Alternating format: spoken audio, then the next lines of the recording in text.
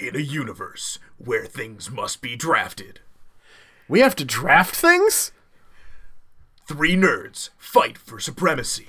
Wait, what? I don't want to hurt anybody. This is Draft the Universe. Let us out of this cage, please, sir. I want to go home. No. There we go. Theme music.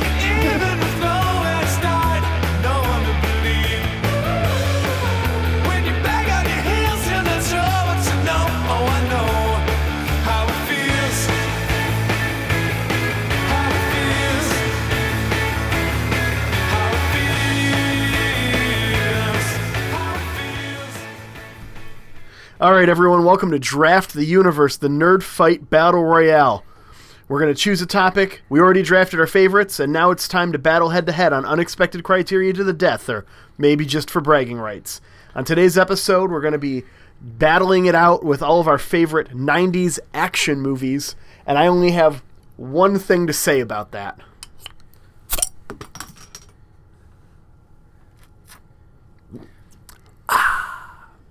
I don't really... Can I get a hell yeah?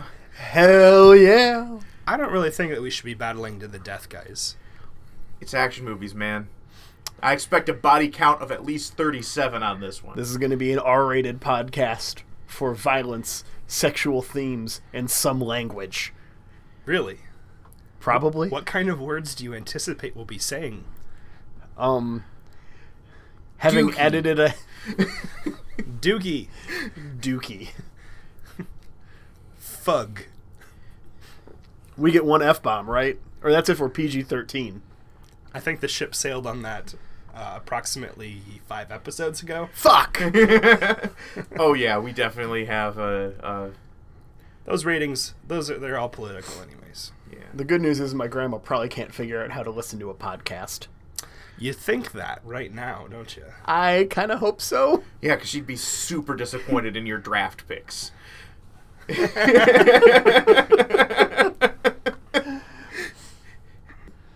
Getting to these matches, first up is Ben versus Jafar. Chris, you are the judge. I believe you've got something behind you there where we've put all the criteria. I see a faint glow, but I can't quite tell what it is. This is a really important briefcase. The faint glow. I can't tell you what it is. In fact, don't look directly into this briefcase. Oh shit, it's the Ark of the Covenant! No, but I think the previous owner of the briefcase looked like a bitch. I don't think he did, actually. I think that maybe he didn't. If I had to guess, he would have not looked like a bitch. All right, we get got some our criteria. our opening criteria. Any remarks, any boasts before I read these off to you guys? I don't know, I'm feeling real good. I like my picks. I feel confident. I will say the last time Ben and I went head-to-head for Nerd Supremacy, there was a little bit of anger between us. I'm, of course, referring to John Cena versus Superman, which I feel great about, and I just wanted to bring up again to psych Ben out. Let's hear the criteria. All right, criteria number 1.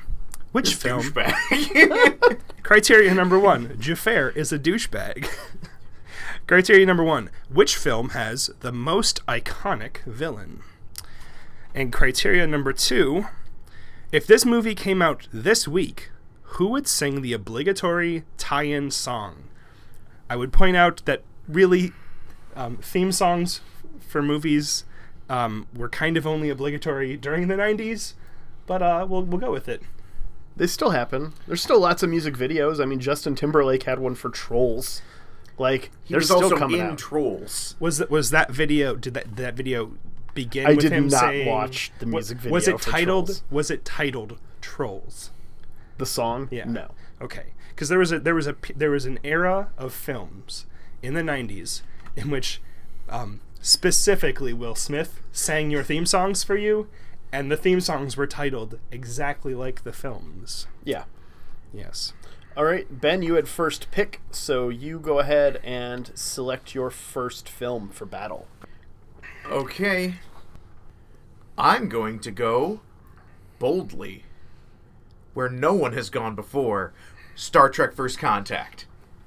I will see your nerd cred and your computerized people and raise the Matrix. Ooh, Resistance is futile, Jafar. there is no spoon, motherfucker. All right. Ben? All right. So, most iconic villain. Star Trek First Contact, we get the Borg Queen. Now, I know for those of you who don't like Star Trek, this is going to be completely meaningless. But for anyone who liked Star Trek The Next Generation, the Borg are the most iconic villains in that show. And What about the people with the really wrinkly foreheads? Which ones? you need to be way more specific. You know, like the really thick eyebrows. They're very warlike. I'm pretty sure I know which one, but we still could be talking about at least I'd like to two. point out, just for the record, Klingon. I'm talking about Klingon, just so the internet doesn't jump down my throat about this. I know what I'm talking about, but that was a joke. Yeah. Yes. Okay. It also could have been the Nausicaans. I'd also like to point out to the internet, not that much of a nerd. Yeah. No, sorry, none of us get to claim that. I'm a nerd for knowing the species that stabbed Captain Jean-Luc Picard through the heart. I don't think so. Which was not in First Contact. No, it was in Tapestries. God, Tapestry is such a good episode. I know. Okay, so Star Trek First Contact introduces the Borg Queen, the leader of the Borg. She is, she's manipulative, she's smart, she has the power of millions of drones at her fingertips. They are her and she is them. She is the center consciousness for the Borg, and it changed them from mere automatons into a more insect-like species with the Borg Queen at its head. It gave a face to the faceless, and because she was so different and easily able to adapt, because she has the power of thousands and millions at her fingertips, and their thoughts, their emotions, everything that made them them, then perfected, she's able to be the perfect foil to Jean-Luc Picard and Data and the crew of the Enterprise. She was so amazing, they made her a character on Star Trek Voyager, and she was the main villain for the last few seasons. Mr. Benjamin, I was expecting you to go on a lot about that. The fact that you had to start your claim for how iconic your villain is with a disclaimer that if you're not a Star Trek fan, you don't know, is enough.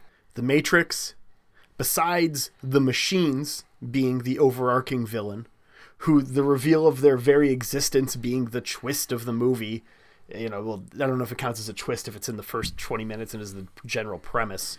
I don't think it does. Only in Shyamalan films is the twist required to come at the very end. Yeah. Sometimes you can twist in the middle. Sometimes you can twist throughout. Sometimes you don't even know if it was a twist or if it wasn't. Which was the best part about USS Callister, was the twitch in the twist in the Spoilers. first 5 minutes. Now, I wasn't going to get into details, just the twist being Black Mirror loves to do the, oh, hey, this is the twist ending, got you guys, and doing it in the first 5 minutes and breaking their format like that was brilliant. And reminiscent of The Matrix, having their big reveal be much earlier in the movie and explaining the ramifications of it. The reveal of this villain so iconic that it's the premise of the entire film. And then also Hugo Weaving's excellent Agent Smith villain, having kids mimic him in schoolyards for years. Wait, what? I don't think anybody was mimicking Agent Smith. Mr. Andrew, I did the thing. Yeah, no. Wait that was a the thing. second. No, we got to dig down on this a little bit. Did you dress up as Agent Smith in the schoolyard? No. No? No. Did you dress up as Neo? No. Were you in school during the 90s? Yes. Okay. I'm just going to point out, I believe I've seen a video of you and a mutual friend of ours dressed up like Neo and doing slow motion fighting. I mean, if wearing blue jeans and a hoodie is dressed up like Neo, The slow motion fighting video that exists, internet. But I was not dressed as Neo. Okay, I don't remember it that well. I'm sorry. Yeah, I mean, I remember when they announced who was going to play Elrond, that I was like, wait, what? Agent Smith? That makes no sense. Okay. So we've got Ben, the Borg Queen, and Jafar, the Machines / Agent Smith. This one's pretty clear cut. I don't appreciate how arch Jafar got when making his point about it. I would argue that maybe he is the most iconic villain at this table right now. But he's got a point. Agent Smith is definitely the iconic villain of the two of them, and I would argue maybe of maybe the part of that part of the 90s. So, well done. On to number 2, Jafar. If this movie came out this week, who would sing the obligatory tie-in song? If you can sing, maybe perhaps if you could Don't sing... put that juju on us. No one wants to hear me do that. I promise. Just a snippet, like a small...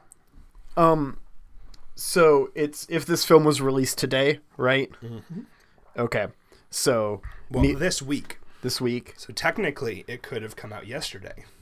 Okay. I feel, man, I kind of want to go for like a pop ballad with some rapper in there. Doesn't really matter which one. And before the internet gets angry, believe me, I know plenty about rap. To name a handful of them, it just one of those like I sided a verse things. But to be honest, I think we can do better. Okay. If The Matrix were being released today, with computers being the place in society they hold now compared to 1999, I feel that they might reach out and get someone who has a bit more experience in there.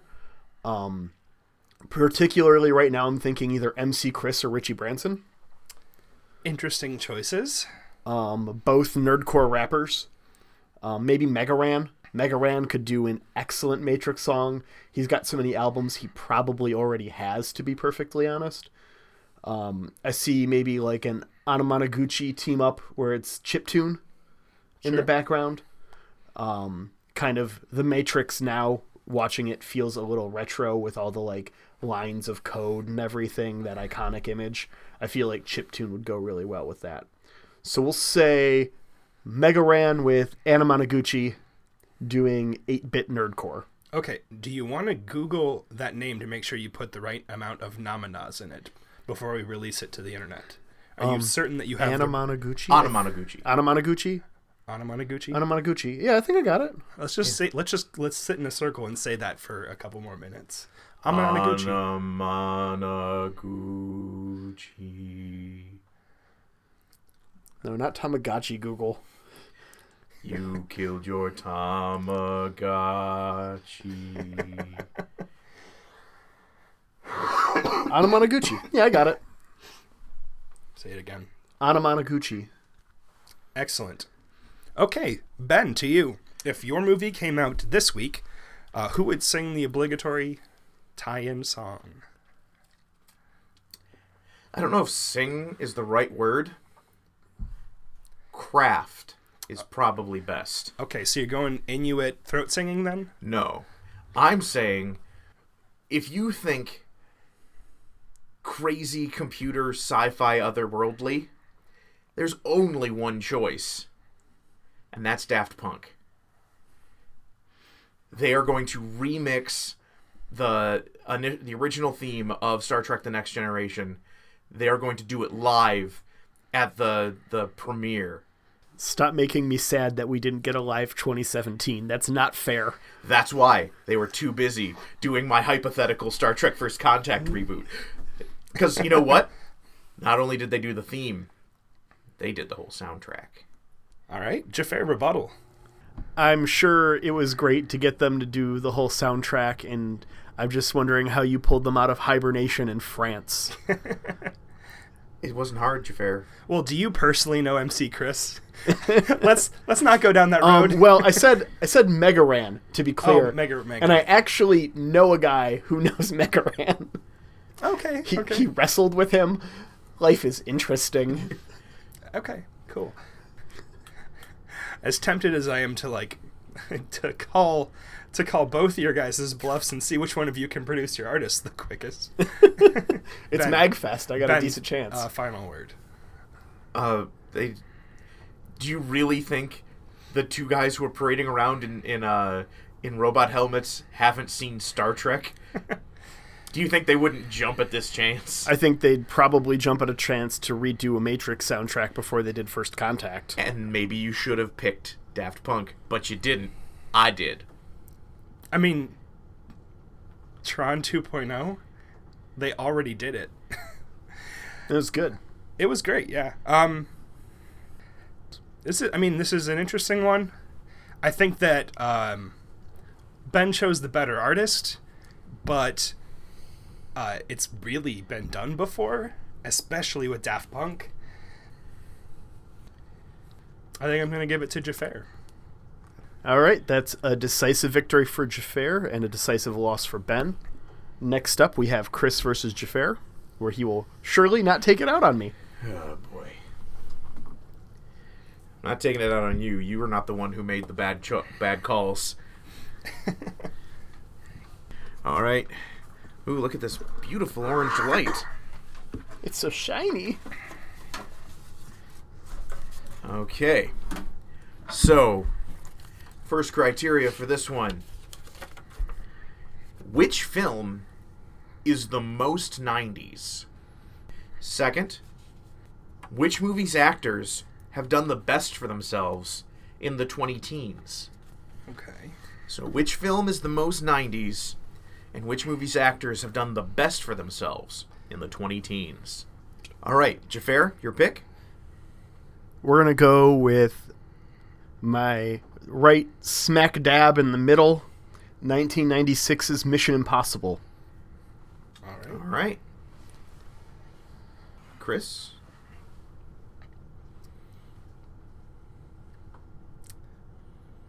I've got some good choices on this one. If I choose one of these over the other, I'm going to have to... One of your picks in particular, I will just cede one of these criteria on. I've got no chance. The problem is, I believe that these questions are mutually exclusive. They're pretty. No, I'll have to explain later what I'm talking about. I'm gonna go with Jurassic Park. All right. Okay. So first question: which film is the most 90s? Jafar, you start us off. What do we think of when we think of the 90s? Good. This is a question. Pogs. Yes. Okay. An economy that actually hired people, and Oh.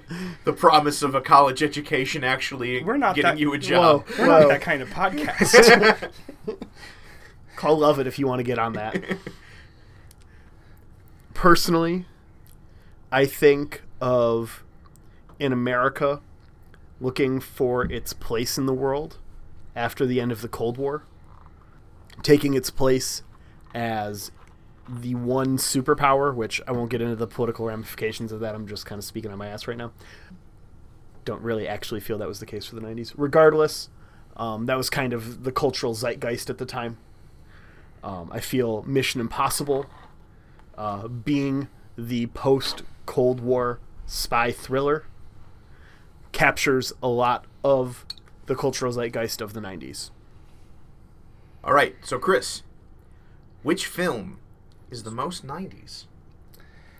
I think this is a pretty even matchup, to be honest. I would agree. Yeah, both of our films continued having sequels through to today. Mm-hmm. Yours took more of a break than mine, but I don't feel like that particularly hinders or hurts either of them, their cases. Mm-hmm. I think that also what was happening during the 90s, you have Dolly the Sheep, you have the beginning of, genetic engineering in America, you have all of the kind of fear and anxiety that comes from that, and you've also got the birth of the CGI slash the birth of the CGI loaded summer blockbuster, and I would argue that nobody did the 90s better than Spielberg, and that the Jurassic Park Tyrannosaurus Rex, if you were to pick a mascot for the 90s, might have a good shot at it. So I'm going to say that while both of these films have a pretty good shot at being 90s, I think that there's nothing quite as 90s as a bunch of computer-generated dinosaurs chasing some teenagers around a park. I would rebut that I believe the most 90s mascot was the Taco Bell Chihuahua. Fair. Yeah, I mean, if he had been in one of these films, he would have won it for us. All right, Jafar, your rebuttal? Yes. If we're looking at mascots for the 90s, going even back to our last criteria, tie-in song, Mission Impossible's theme and title song was done by U2. Real fucking 90s. I would argue that U2 is pretty 80s, actually. And aughts, with them getting thrown on everybody's phones. Yeah. Yeah, but it's particularly Zoo Nation, that if you wanted whole the most phase. 90s, you'd go Mission Impossible 2 with the Limp Bizkit version of the Mission Impossible theme. Actually, I thought about making that point, but that movie actually came out in 2000. Oh, really? Yeah, I know, right? And then Metallica did it, right? Like, did they? Metallica did the Mission Impossible theme at some point. I have not seen any of them past 2. I saw 1 and 2. Probably a wise decision. No, I haven't seen 3 2 through 6. was the bad one. The rest are pretty good. Did it rebound? Because Yes. 2 was so bad I swore them off. I mean, I liked Simon Pegg in the new ones. Yeah, And, that made me. I that kind of was want to go fun. back and watch. He's in, what, 5 and 6? I think so, yeah. 4, 5, and 6. Oh, okay. 4, 5, and 6. It's getting a bit like the Fast and Furious verse over there now, where it's like there's like Mission Impossible, Ghost Protocol, and Michigan.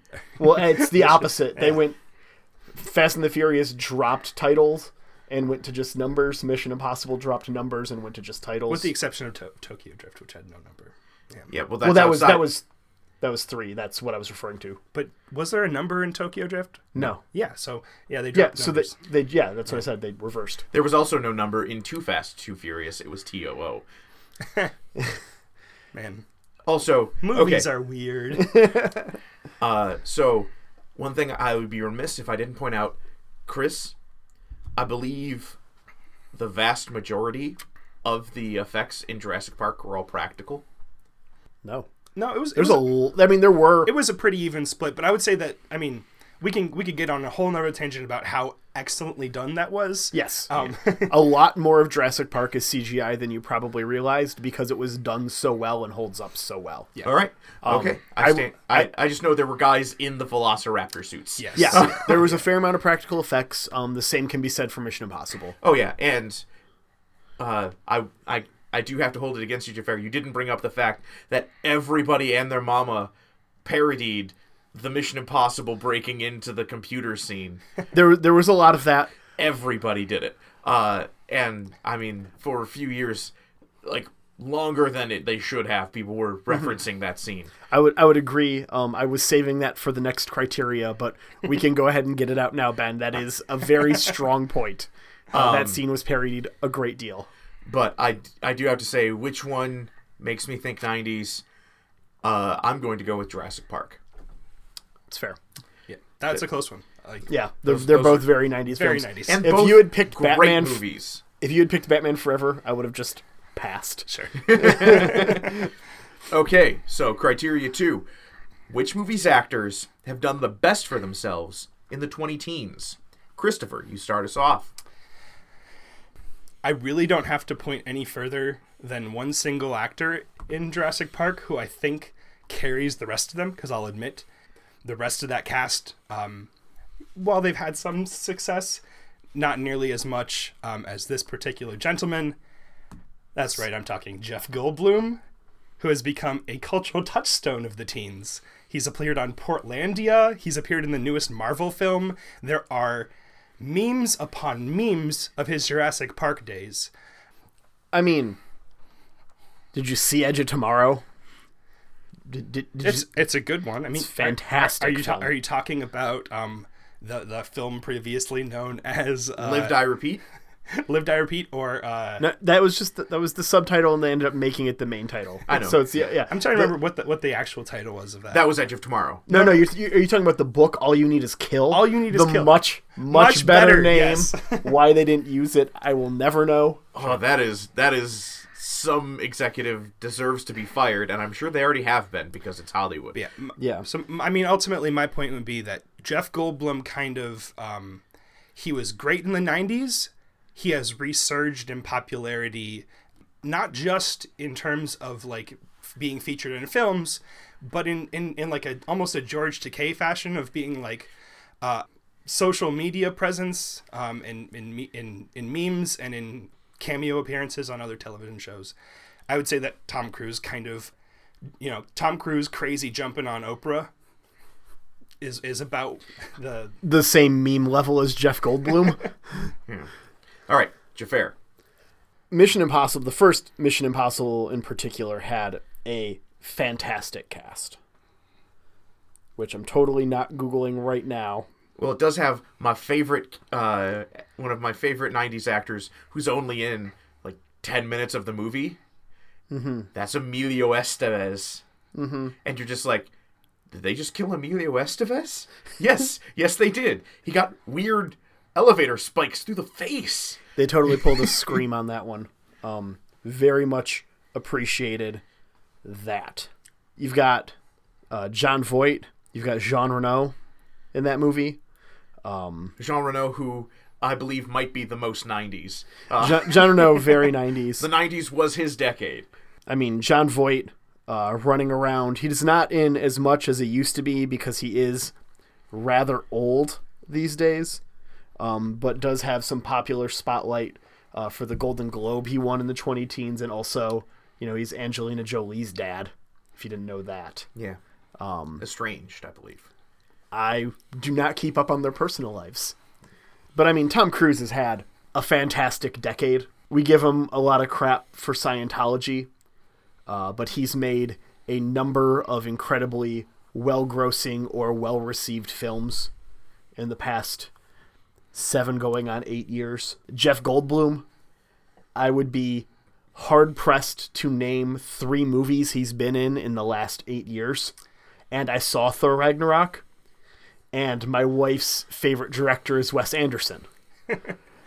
And besides that, some TV stuff. Yeah, I mean, my argument essentially comes down to the fact that he has remained a pop culture icon despite the fact that he hasn't been in nearly as many prominent films as Tom Cruise. I feel like Tom Cruise has had the spotlight just by virtue of continuing to ride franchises and occasionally jumping on, I'll grant you, a couple of good new IPs. Meanwhile, Jeff Goldblum has he's kind of like yeah, go ahead. Sorry. But yeah, I mean, I feel that Jeff Goldblum was a beautiful flower that bloomed in the 90s and transcended beyond just being an actor to being an icon in the teens. All right. Well, I'm just going to say part of why Jeff Goldblum wasn't in movies is he was on Law and Order: Criminal Intent for a bunch of years. Yeah, that's. I mean, I didn't watch that. But I did. I'm also sad Chris didn't point out that Laura Dern, Dr. Elliot Sadler, was in the newest Star Wars movie. It's true. That's a pretty big pull. And Sam Neill's been no slouch. Yeah, no, but Sam Neill's been doing a lot of really, really good TV. Mm-hmm. But I don't know which of that has been in the aughts and which has been in the teens. I picked my my horse with a open black dress shirt and his beautiful chest out. I picked him on purpose. I dropped some water onto his trembling hands in the back of a Jeep. I knew what I was doing, so we'll see. Also, you didn't bring up Samuel L. Jackson? So I'm giving this one to Jafar, and we are taking this one to a tiebreaker. Reaching back into the briefcase. It's so bright. Samuel L. Jackson smokes so much in that film. Yeah. It was the 90s. You were allowed. Yeah. Inside. All right, and now the next question is, which movie has the most dinosaurs? Damn Aced it! Yes! Chris, you son of a bitch. This is against the rules. You approved my questions. You just didn't read them carefully. I guess that's what happens. Did you submit these through the proper channels? Did the commissioner approve these? Don't say his name. No, because this is something we can all get blacklisted for. Oh, what's that? See what you did? No, this is what you did. Do not put that juju on me. Oh, please stop ringing. Jafar, just check it. Oh, God. Oh, you know what? I'm just handing it to you, Ben. I can't even read this right now. Okay, Yeah, Ben, take a deep breath, because you're going to need to hold your breath while you're... I don't want you to rupture an eardrum. Yeah, that question's been thrown out. Okay, I'll take that. That Thank you, anonymous commissioner. that is a just and wise decision. Okay, so I'm reaching back in. Okay. Shame on you, Christopher. Which movie has the best legacy? All right, Jafar, you start us off. 6 films going on 7. And while Mission Impossible 2 is bad, I've never heard anyone mention it in the same breath as Jurassic Park 3. Jurassic Park 3 was okay. The only redeeming part of that movie is watching William H. Macy get eaten by a dinosaur. Did that happen? Have we That happens. confirmed That happens. Sam Neill was okay in that movie, and it was good to see him get another leading role. Yeah, I mean, we can appreciate Sam Neill getting work, but being happy someone gets a paycheck is different than him being in a good movie. All right, Chris? I mean, I think that when we think back on films that stand out from the pack, both of these films are on the list. I would just argue that mine has giant dinosaurs in it, and I don't make that point like apropos of nothing. I think that people just responded more to giant dinosaurs than they did to kind of highfalutin spycraft, and I mean, Spielberg's reputation carries the Jurassic Park diamond near the center of his ring. It's a great film. Both are great films. I'm not going to argue that either of these is a poor film that doesn't have much well-deserved respect. No, that's 100% fair. I fucking love Jurassic Park. I had to stop myself from watching it in the research phase because it wasn't on my list, and I had to focus elsewhere. It's one of my favorite movies of all time, to be absolutely clear. But the question isn't which one of these is Jafar's favorite. The question is which one of these has a better legacy. And as we've already brought up, yeah, there are memes from Jurassic Park. There are parts of Jurassic Park that survive to this day. I would say Tom Cruise's career is alive to this day because of Mission Impossible. That in his like full bore craziness. Yeah. In the public eye. Yeah, that's true. I think we have a lot of films outside of Mission Impossible that owe Mission Impossible their existence. I don't think we would have had a James Bond like Daniel Craig without Mission Impossible. I don't think it would have necessarily taken that same turn. And I mean, really looking at it, Mission Impossible being in 1996 and being a gritty reboot of a TV show from the 60s. Yeah, 60s, because Nimoy went from Mission Impossible to Trek, or is it the other way around? I think you went from Mission Impossible to Trek. Yeah. So a 60s campy TV show, it's really the first modern gritty reboot that is something that carried through and gave us Batman Begins, gave us a handful of films, some good, some bad, most bad, but some good, that all owe their lineage and legacy to Mission Impossible. I mean, that's fair. I would just argue that while Mission Impossible kind of strung along its popularity by releasing an occasional good film in that series. Jurassic Park has remained kind of a Hollywood touchstone, despite the fact that it was followed by several disappointing sequels. And the fact that Jurassic Park is continuing to receive sequels despite a couple of lukewarm ones now is a testament to the legacy that it has within Hollywood, within the blockbuster summer hit world. All right. Well, in my mind, there's only one Weird Al wrote a song about, and that's Jurassic Park. So I'm giving that one to Jurassic Park. Thank you, Weird Al. Well fought, sir. Well fought. Those are two real good movies. Yeah. Real good movies. Chris gets a victory and 2 points, putting him at 2.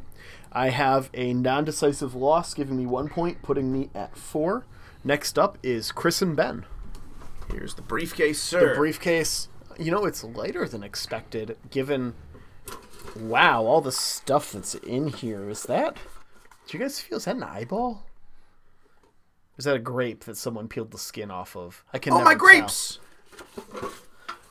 Oh, no, I've got my grapes here. Oh, no, my eyeballs! Womp womp. Criteria number 1. Imagine the ultimate 90s product placement or tie-in merchandise for your film. Whose idea will make the most 90s kids put down their Pogs and Game Boys for your got-to-have-it item? Pogs were a part of everybody's 90s experience, right? I just want to make sure. I mean, assuming that you were born before, 1991, I have to imagine so. I wasn't cool enough for Pogs. Is that what you get growing up in rural Michigan? There was just a Pog shortage before it got to, I'm not saying your town name out of respect for your privacy. No, it was... My parents wouldn't let me get Pogs. And by the time they finally let me, it was because everything was super cheap and because everybody had already given up on the fad. Pogs started off as, the lid from milk containers. They are the definition of a poverty toy. How can you be not cool enough for those? Oh, boy. All right, what's our second question? Throw aside your adult notions of what is good. What film would your 90s childhood self actually want to see more? Okay. All right. 90s product placement. What movie does your 90s childhood self want to see? Chris, you have first. I'm going to go Small Soldiers. All right. All right. Ben? Rush Hour. Okay. I really want to hear your product pitch, but Chris will be going first. Well, like I said in the draft, one of the reasons that I drafted this film is because the toys were excellent. So this pitch makes itself. I wanted to kind of give you a brief history of my love affair with toys from this film, because it started off with toys from Burger King. They were unarticulated plastic statues. As we all know as a kid, that's kind of cool, but it's not quite cool enough, right? Next was the articulated action figures with firing laser beams from their toy guns. Those were pretty cool. I got some dental floss. I fashioned a grappling hook for those, as I did for every other toy in the 90s. And then past that point, and maybe not every 90s kid had this, there were 12-inch large, fully clothed versions of the toys that were very similar to the actual toys from the film. They had weapons that could be holstered and pulled out, which in the 90s was really cool. What I'm going to pitch, however, is the actual toys from the film. The ones with the military chips inside their heads that can run around and kill kids. Because I know that as a 90s kid, the danger mattered not a whit to me. All I wanted was a goddamn toy that could play with itself. That sounds awful. I wanted a toy that could throw its own grappling hook made out of dental floss, is what I'm saying. And I think that the ultimate 90s toy, kind of building on a general theme from the 80s of electronic toys, were electronic toys that weren't just peaceful little robots, but that could inflict some serious casualties. So that is my pitch. Ben. I don't feel like I need to go beyond Chris wants murder toys. excellent, really cool murder toys. I'm not pitching to you. I'm pitching to the kids, and the kids really fucking want these murder toys. I think your modern 20 teens ennui is seeping into your 90s idealism. And I know the heart of little Ben, of little 90s Ben. And it is a goddamn shame they did not make any Jackie Chan action figures for the movie Rush Hour. Can we do a check? I'm sure they did. They did not. Really? I did a search. The only thing that comes up is that Rush Hour game where you move the little cars around as a puzzle. There were no Rush Hour action figures. You did not get, I'm guessing, at least 5 Jackie Chans in different scenes from that movie, with the steering wheel handcuffed to his arm, running around, guns blazing. You don't have a Chris Tucker action figure, which I'm sure would still be hanging on his wall. Oh yeah, I think he might have got one for Fifth Element, actually, but it'd be like next to that though. His only other action figure. I think Ruby Rod was a tougher sell to the kids of the 90s. And I believe the saddest, and I believe everybody's with me on this one, the saddest, there's no Tom Wilkinson action figure. I believe had we gotten those 12-inch, fully articulated kung fu action Jackie Chan action figures, Ben would have loved those. They made Small Soldiers action figures, and they did about as well as the Small Soldiers movie. There's a reason that was not a franchise. Are we going to pull the toy sales? Because I would like to make an argument, perhaps, that we're not going to pull the toy sales. Well, and we're going against my hypothetical awesome Jackie Chan action figures. Oh God, I want Jackie Chan action figures from Rush Hour. I'm sure they made some for Jackie Chan Adventure. They did. And I know I got some. I believe there were some like McDonald's or Burger King toys that I believe I got because Jackie Chan is awesome. All I'm saying is I want a Chip Hazard commander of the Commando Elite that can throw his own dental floss grappling hook. I want an Archer, emissary of the Gorgonites, who can hunt mice in your house while you're not at home. He can function like a cat, except that the cat can make really witty and heartfelt commentary about your Encarta on your 90s computer. I want living action figures, and kids want living action figures. So I'm torn. Are you burnt? One day it won't be funny, but that day's not today. I've made up my mind before I say any of this, and all of the things that I am about to say do not weigh into my decision. I promise. I hate Small Soldiers. I hated that movie when I was a kid. I hated the stupid damn toys. I thought the design of them was stupid. I thought they looked terrible. They were just army dudes that were just too buff and too awesome for their own fucking good. And maybe I was just at an age where I was a little bit older than you, and that's fine, but I fucking hated Small Soldiers. Sure. We've talked about this, and I know it was an important part of your childhood. Can we take a brief trivia break for something that won't affect the judging at all? Well, I did not take my personal hatred of Small Soldiers into account there. Sure. I do want to bring up Rush Hour toys. In particular, I mean, I know why you didn't do this, Chris, but Ben, how bad do you want Jackie Chan and Chris Tucker Beanie Babies? You fucked up. No, because Beanie Babies are all animals. They would have been bears named Chris Tucker, and Jackie I don't Chan. want that. And do you understand the words that are coming out of my mouth with Beanie Babies? Come on, that would have been great. No, I want a Chris Tucker where you push a button on his foot, and he says, "Do you understand the words that are coming out of my mouth?" And then war plays. Wait, war like the war? Huh? Yeah. Yeah. That was in both films. Interesting. Huh. Yeah. It must have gotten really cheap to get the rights. We know one thing that war is good for. Here's my bit of trivia about Small Soldiers. The Commando Elite are voice acted by actors from The Dirty Dozen. Huh. And Interesting. the Gorgonites are voice acted by the cast of This Is Spinal Tap. Christopher Guest and company. I didn't even I know. love waiting for Guffman. I didn't even know that until I saw it. Just a cool bit of trivia. All right. Regardless as to which toy I actually want in the 90s, what's going to be making me set down my Pogs and my Tamagotchis and my Game Boys, it is not a Chris Tucker action figure. Well, then you are wrong, sir. It is the action figure that plays with itself, Chris. Oh, you guys are... Oh, no. So wrong.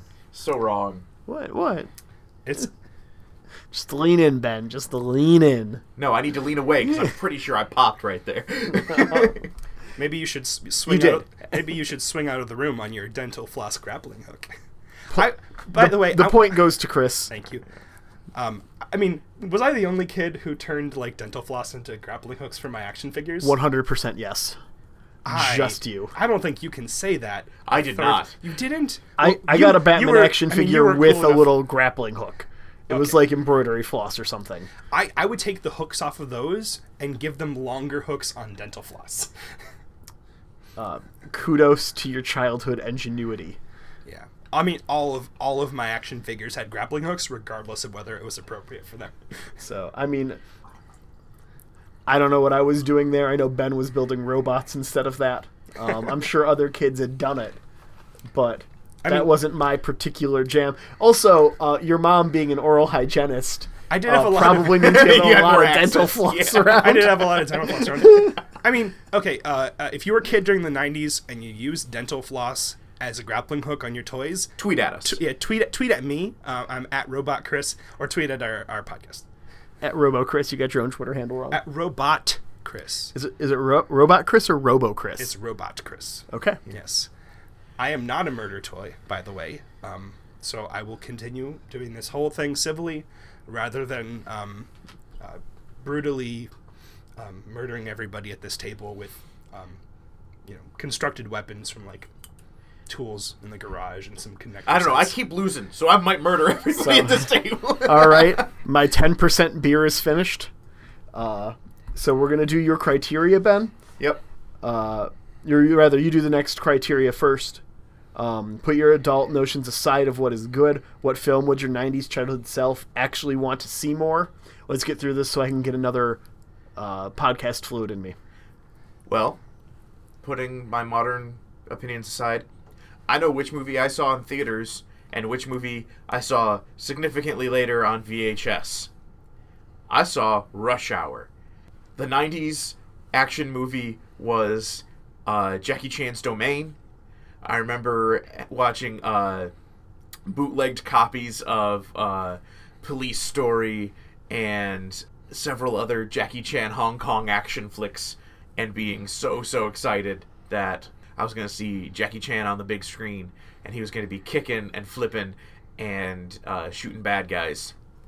And I loved it. Everyone loved it. That's why they made three of them. And that's why they were trying to make a TV show now. Ooh. Yeah. Because it's so good. And Jackie Chan is so good. Have they gotten anyone for that yet, or is it too early in pilot? I believe Bill Development. Lawrence was making it. The guy behind Scrubs. Ooh.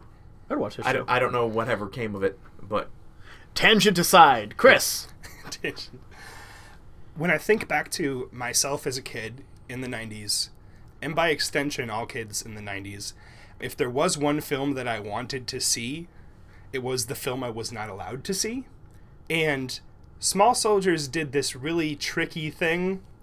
To be clear, I will never argue that Small Soldiers is a better film than Rush Hour, but in its marketing to 90s kids, this film looked more violent than it was. And that's because it was shot to be an edgier film and got nerfed later on in production. But as a kid, I wanted to see things like that.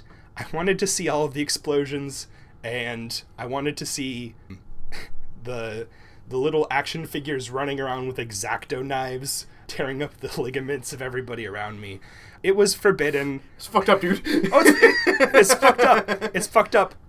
I also, just as a side note, I made a joke during the draft about Phil Hartman not being able to like prize himself away from his stereo equipment to save his kids. That is true. His character is very 90s in that aspect. This was also the last film he did before he died. So R.I.P. Phil Hartman, who was a Rest gem. in peace. It was a gem of an actor, so I will show no disrespect to his memory by attempting to make more jokes about that. I mean, I feel everyone has a favorite SNL cast. Anyone who watches SNL for any period of time, and your favorite cast is always your first. I hold the same theory for Final Fantasy. Your favorite Final Fantasy is always your first. Crystal Chronicles.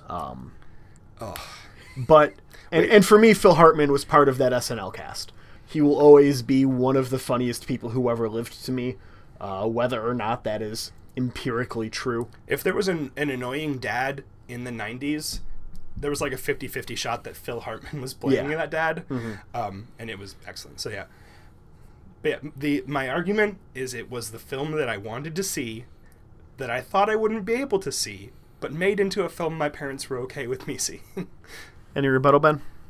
I won't say anything against Phil Hartman. Phil Hartman was great. But Jackie Chan coming and doing the big box office blockbuster, it was awesome. It still is awesome. I would sit down next to 8-year-old Ben and watch this movie again. I remember seeing both of these films in theaters. Oh, Mr. Money in the 90s. They didn't come out like week after week, dude. I invested in Lycos. My memory of seeing Small Soldiers and how excited I was to see it was nothing but disappointment. I remember really not liking the movie. I remember thinking that it might be cool and then just getting shit on. Rush Hour, I have the exact opposite memory.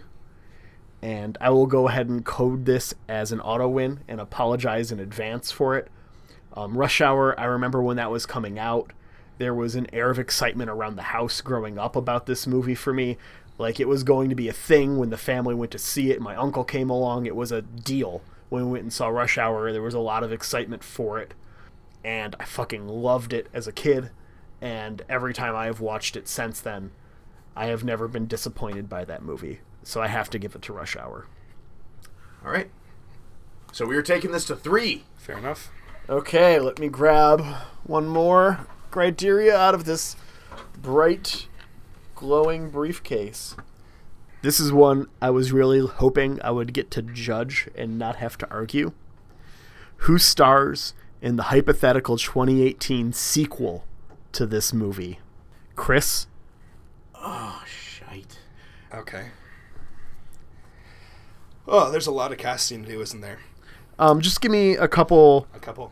Like you did previously, we are like, this group of people was this people, this group of people was this people. Why don't we stick to that theme? Sure. To limit this a bit. Okay. I mean, I'll go even a little more simplistic. You've got Chip Hazard, and you've got Archer, emissary of the Gorgonites. Chip Hazard, I'm thinking, and I'll admit, maybe you can't get him for this, but I think Clint Eastwood. You need somebody with some real gravel in that voice. If you're going to get the hard-boiled Army veteran, I think you go with somebody who's going to add some heat to the production. Clint Eastwood. Archer, emissary of the Gorgonites. You need somebody wholesome with a sense of inner strength. Somebody who had similar success with a role doing voiceovers, but give them a little bit more to work with. I'm seeing Vin Diesel as a firing some bow and arrows. I see him doing very well in that role, and him actually taking it, unlike Clint Eastwood. So there's one of the Gorgonites whose name is Insaniac. He's kind of like a quick-witted, like making puns the whole time. I want to throw a line out to the fans of the original film and cast David Cross for that. David Cross is one of the executives who comes up with the Gorgonites and then has his peaceful vision for these action figures like corrupted by men in suits, which was a pretty 90s plotline. Okay. I forgot David Cross was in that movie. Yes. Yeah. You forgot most of the people are in that movie because there's a lot of really notable people. That's three. Three is good. I think we're only going to get 2 out of Ben, Sure. maybe 3. So let's hear your recast, Ben. Okay. So, modern Rush Hour, Rush Hour 4, as the new young hip detective who is taking it on the mean streets of L.A. I've got Michael B. Jordan. He's got that sass. He's got the chops. You know, he was Creed. He can do the fight scenes. Man, can we just take a minute and reflect on how excited we are for Black Panther? It's gonna be real. It's going to be real good. Continue. So Michael B. Jordan teaming up with Jackie Chan. Jackie Chan is now the Interpol inspector who is targeted and has to go on one last mission and has to team up with the young, cocky African-American detective. And he knows this rodeo. He's done it before. But he can't do it alone. And that is why joining the cast for this iteration, Tony Jaa. Coming in, doing a lot of the heavy lifting for the martial arts scenes. We still get to see some Jackie Chan doing Jackie Chan, but we know he can't hold up to, 90s action Jackie Chan. He doesn't have as many bones left to break. Yeah. Yeah. They're pretty much paper mache right now, but it's okay. He still has the gravitas of Jackie Chan. He still has that fun character that he can bring to it. He can still make the jokes. He can still have the rapport, and we still have the same dynamic that made Rush Hour so great. The East meets West, the no nonsense with the fun loving but still gets stuff done detective. Maybe this time we flip it. The American cop is the straight laced guy. The Hong Kong inspector is more, no, this is how we do it in Hong Kong. We go, we drink, we party, we have fun, and then we kick bad guys in the face. And by the end, the three of them roundhouse kick the bad guy at the same time, and he goes down. Oh, I want to see that movie. Okay. Instead of a rebuttal, I'm going to slightly twist our formula. Chris, give me the surprise cameo. Just real quick, who makes a surprise cameo? And then just like a sentence or two of context. Sure. And I mean, I wouldn't mind pitching the story a little bit because I only really did some characters. And I got some ideas too. But the surprise cameo for this one is, I think, coming down in a helicopter at the end of the film when the army has had to get involved with this. And maybe we've seen him kind of like in a dark, shady office. Maybe you've heard a couple of like bits of telephone conversation. Tommy Lee Jones is the army general who's come to mop up the mess. He was in the first one, right? Tommy Lee Jones was the voice of Chip Hazard. Okay, that's what I thought, Yep. but I wanted to confirm both for my own benefit and for our listeners. Yeah, and then just to flesh out my version of this new updated one, and just to flesh out my version of this new casting for New Era, I think that the major theme of small soldiers in today's day and age goes from being misuse of like military technology to misuse of military technology, just a different one. I think that drones, a focus on the increasing motion towards like automated warfare.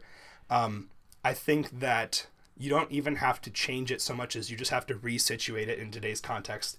It has a little bit more gravitas. I think you probably aim for a PG-13 rating rather than a straight PG. And yeah, you play up that angle, the creeping paranoia of nano machines, of drones, of swarms, that kind of stuff. So. Okay. Ben, your surprise cameo? My surprise cameo at the end, when they've caught the bad guy, Jackie Chan's Interpol boss comes in, and in another homage to a wonderful 90s Jackie Chan movie, his Interpol boss is Owen Wilson. He's like, hey, you caught the bad guy. Great job, guys. Wow. High noon. All right. Wow. I like both of these pitches. I like the casting choices. I feel like all of the casting choices are really well done as far as hypothetical casts go. Not holding against what I assume would be your inability to get Clint Eastwood, I think I would still rather see the new cast take it over with Jackie Chan in tow for Rush Hour. I would go see that movie opening day in a heartbeat. That's a really exciting cast and premise for me, personally. So I'm going to have to go with Ben on this one. All right. That gives Ben a non-decisive victory and 2 points, and Chris 1 point, putting me at 4 points, Chris at 3 points, and Ben at 2 points. Next up, we have Ben versus Jafar again. Chris? In round 2. Round 2. Chris, you've drawn the criteria. About to, yes. Very bright. Wow. Maybe get some sunglasses? All right, our first one. What did your film win in its high school mock election? Okay. And our second criteria. Come up with the shitty pun title for the newspaper review of your film. Interesting. Category is written for Ben. You did express some excitement at the first category, though. So And you wrote the second category, so you can't give me any shit for this. I was hoping I wouldn't have to be in a match with you against it when I wrote it. rather than try to edit around it, because it's probably evident by now that some of us are sick, you might hear some coughing from here on, folks. Just to let you know, I'm giving Jafar some time to think of his choice, and also giving whoever edits this episode a little bit of extra leeway. If they don't catch it every single time, I cough. It's like -3 degrees here. We're going to go with The Professional. Excellent. Luc Besson film. Ben. Jean Reno off. Come on. Jean, I know you wanna. It's I know you French. wanna. It's French. Jean Reno. I know you wanna. Oh, damn. I am right? It's not. He is French. It's Jean Reno. It's Jean Reno, yeah. Okay. You don't have to. I'm not pressuring you into making a pick. But just know that if you don't, I'll be forever disappointed and we're not friends anymore. No pressure. No pressure. I'm going to go with Hard Boiled. All right.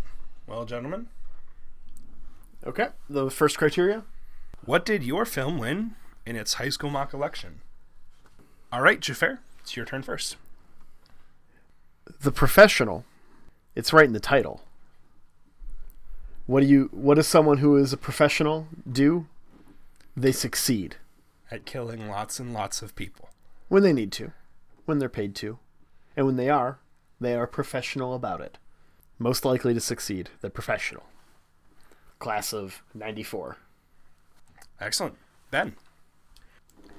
I believe Hard Boiled would win most likely to succeed because it was the launching point for both John Woo and Chow Yun-fat, who both went on to have amazing careers in America, and this was their big Hong Kong, action blockbuster that got them noticed and got them, to come to America and got them to, in John Woo's case, make several other action movies that we know and love, and make, the doves flying action scene a thing everybody can remember, and make Reloading a thing of the past, and was able to boost Chow Yun-fat to the point where he was able to star in Crouching Tiger, Hidden Dragon, which, after Hard Boiled, is probably the movie that most connected Americans with Hong Kong action cinema. They saw the promise in Hard Boiled and knew the main characters, the main actors and players were going places. Crouching Tiger, Hidden Dragon was where I first learned that Chinese people can fly. In bamboo forests, at least. The Professional is all about paying your dues. It's about putting the time in, learning how to do something, learning how to do it right, and proving to your mentors and peers that you can do it right. That is the definition of most likely to succeed. At killing lots and lots of people. Yeah. But Okay. but also, just like when we say most likely to succeed, that means most likely to be really good at the thing that you're setting out to do. There's no most likely to be richest or most likely to be, tech billionaire. That's not what that means necessarily. It's very open-ended. Most likely To to kill a give bunch of Natalie Portman some really bad PTSD. and launch her career. Oh, I feel like there's a Hollywood problem encapsulated in that, isn't there? Ooh.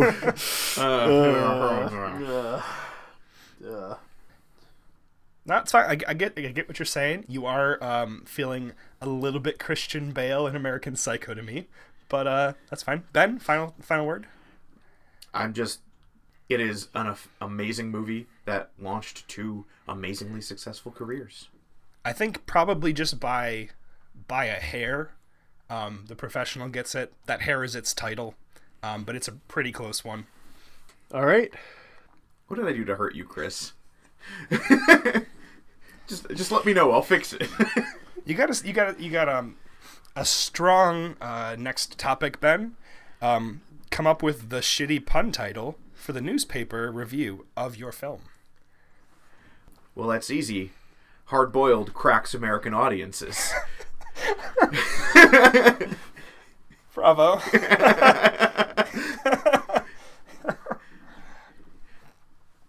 Jafar. That's, man. Professionally good doesn't sound that good anymore. Never go up against Ben in a pun contest. Let it be known. I mean, I did do a pun at the beginning, the cold open of the first episode of this go, and I did use a quote from Hard Boiled. I'm not even going to try. I got nothing. All right. It's fine. Well done, sir. And for our third criteria, the tiebreaker, best action sequence. And there is a picture drawn of a little dude shooting, I think he's got some stick figure guns. That's very nice artwork, Ben. Thank you. Yes, Ben wrote down our criteria for today. All right, best action sequence, Jafar. I like these little calm moments before the storm. Still kind of Christian Bale to me. Have you seen The Professional? Yes, Do you know that line? I do. Okay. That's it. Right. That's the best action sequence of that movie. Now, see, Hard Boiled is hard.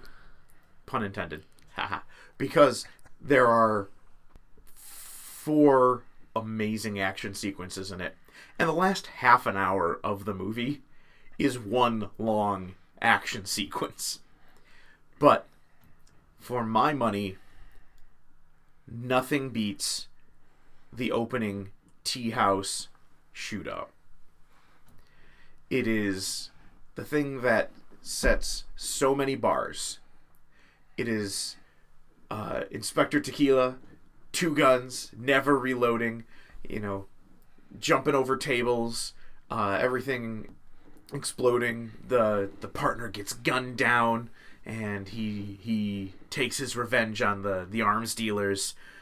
And in the most iconic shot of the movie, it's him hanging off a railing, just going down, bam, bam, bam, bam, bam, bam, fires 40 rounds. And it's violent, it's over the top, it's insane, it's beautiful, and for my money, it is the best action sequence of the 90s. Sure.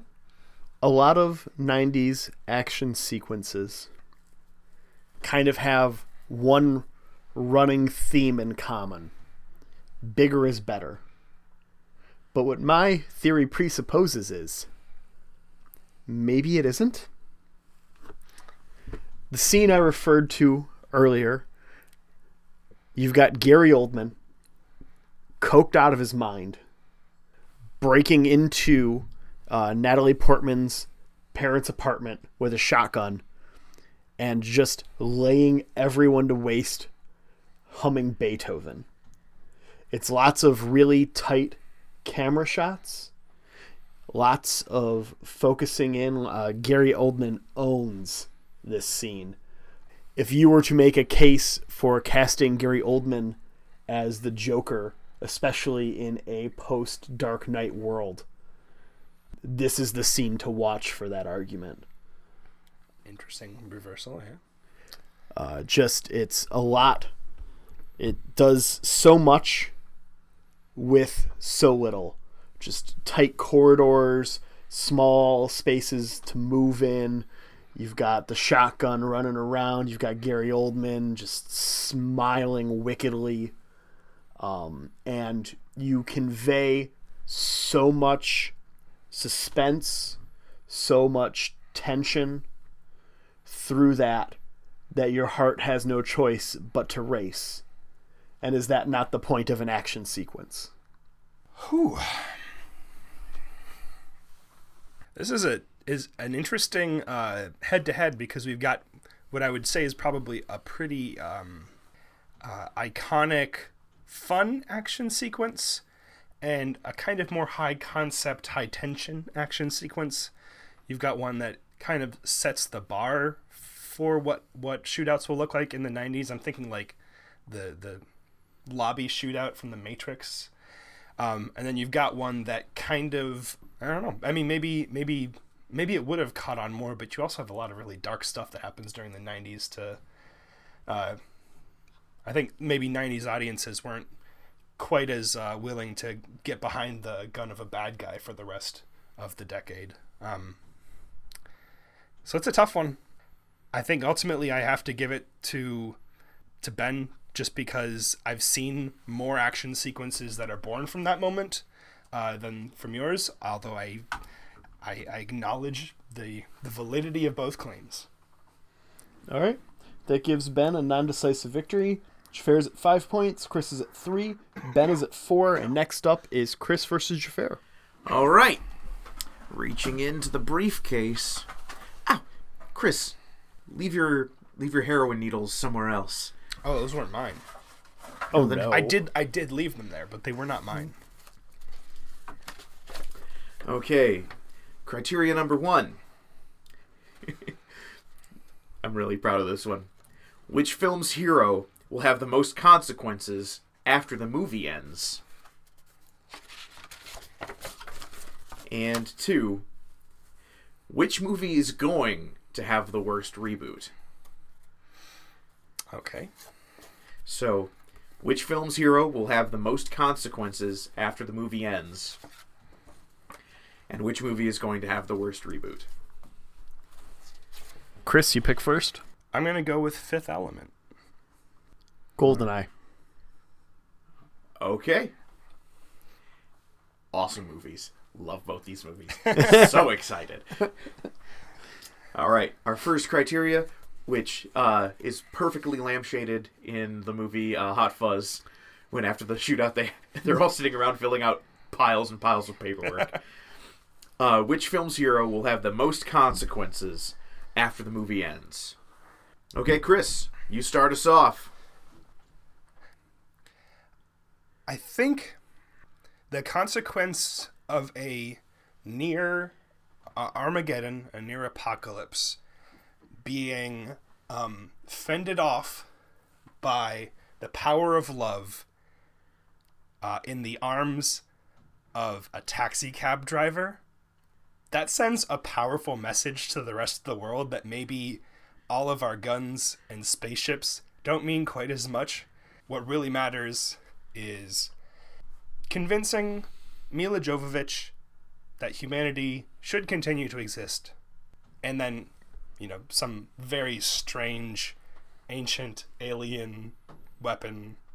I never even thought about that, but Fifth Element, the dude like Aliens on History Channel. That Minbari guy? Yeah.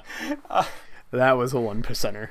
Yeah, so, ancient aliens kind of did build the pyramids in Fifth Element. But yeah, The world is saved with the power of love by an ordinary man. I think that shakes up the social order a little bit. So, Chris, what you're saying is that it don't take money and it don't take fame and you don't need no credit card to save the universe because that's the power of love. I'll never forget when I saw Huey Lewis live and he introduced that song by saying, if I knew I was going to play this song every night the rest of my life when I wrote it, I wouldn't have. And then went right into it.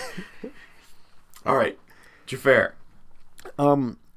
Okay, well, Fifth Element ends with the galaxy being saved by the power of love.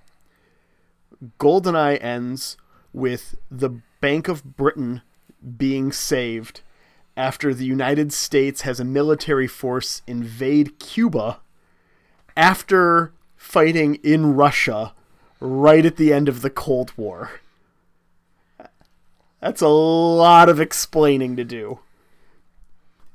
Chris, your rebuttal?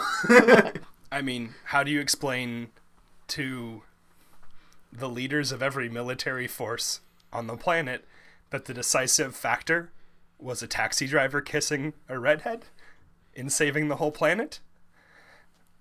I mean, I think that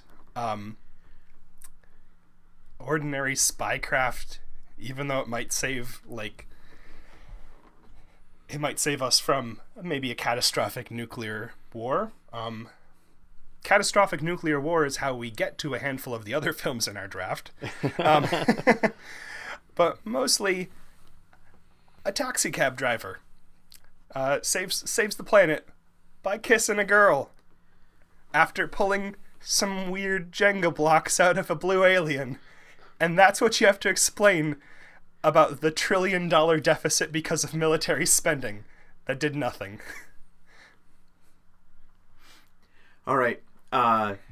So I'm just going to get my judgment. This is which film's hero. So, for Chris and Jafar, 2 sentences. Chris, what is Corbin Dallas going to have to do? Jafar, what is James Bond going to have to do in the immediate aftermath of these movies? Chris?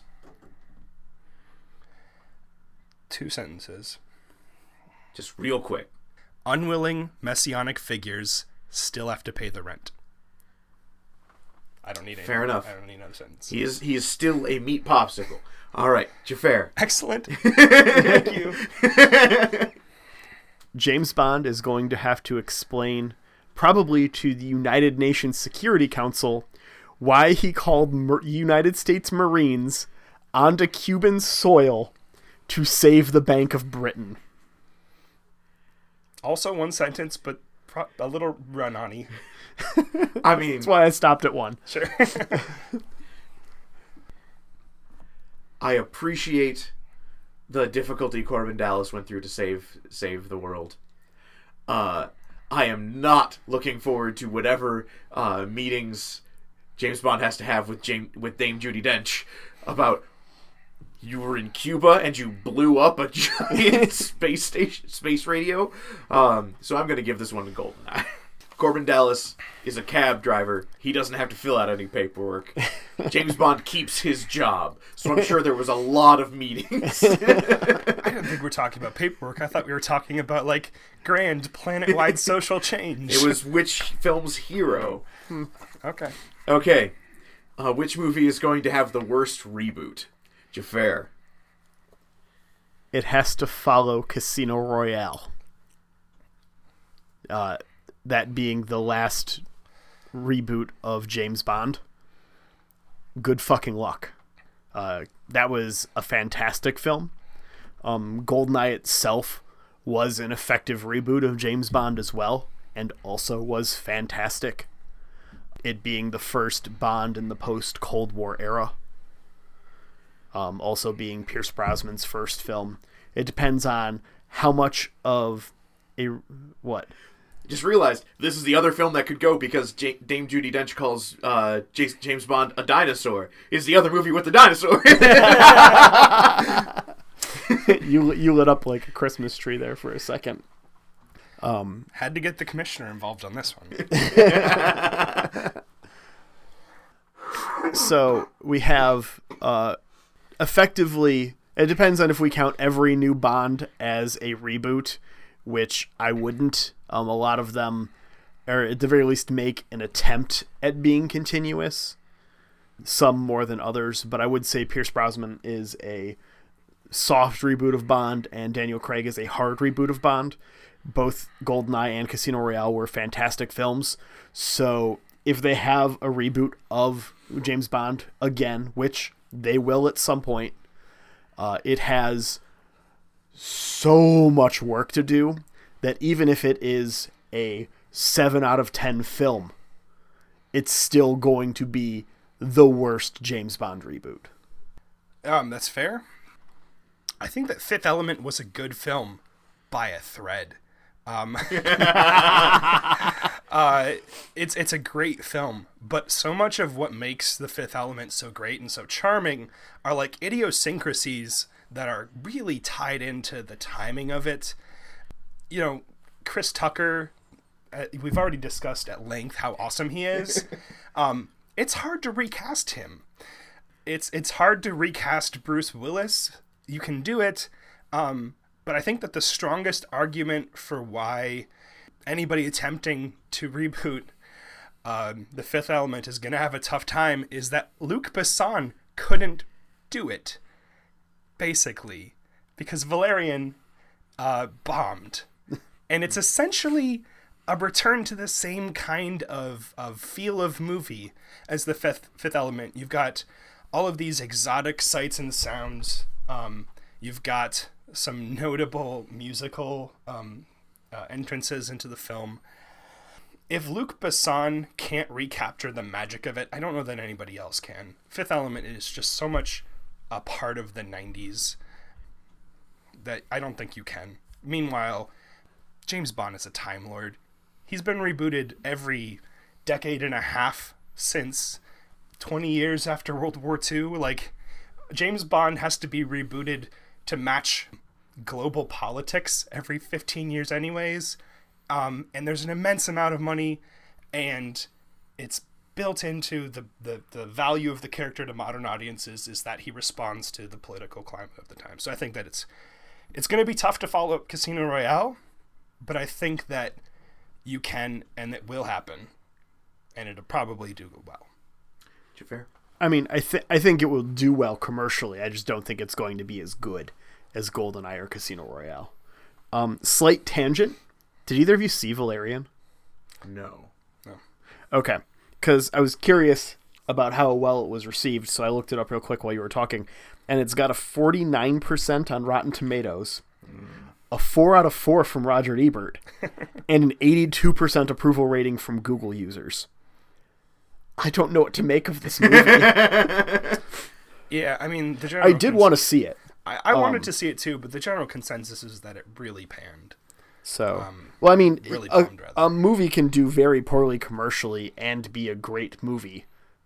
Office Space is one of the more prominent examples of that comes to mind. It's fair, but Valerian failed to do well at the box office.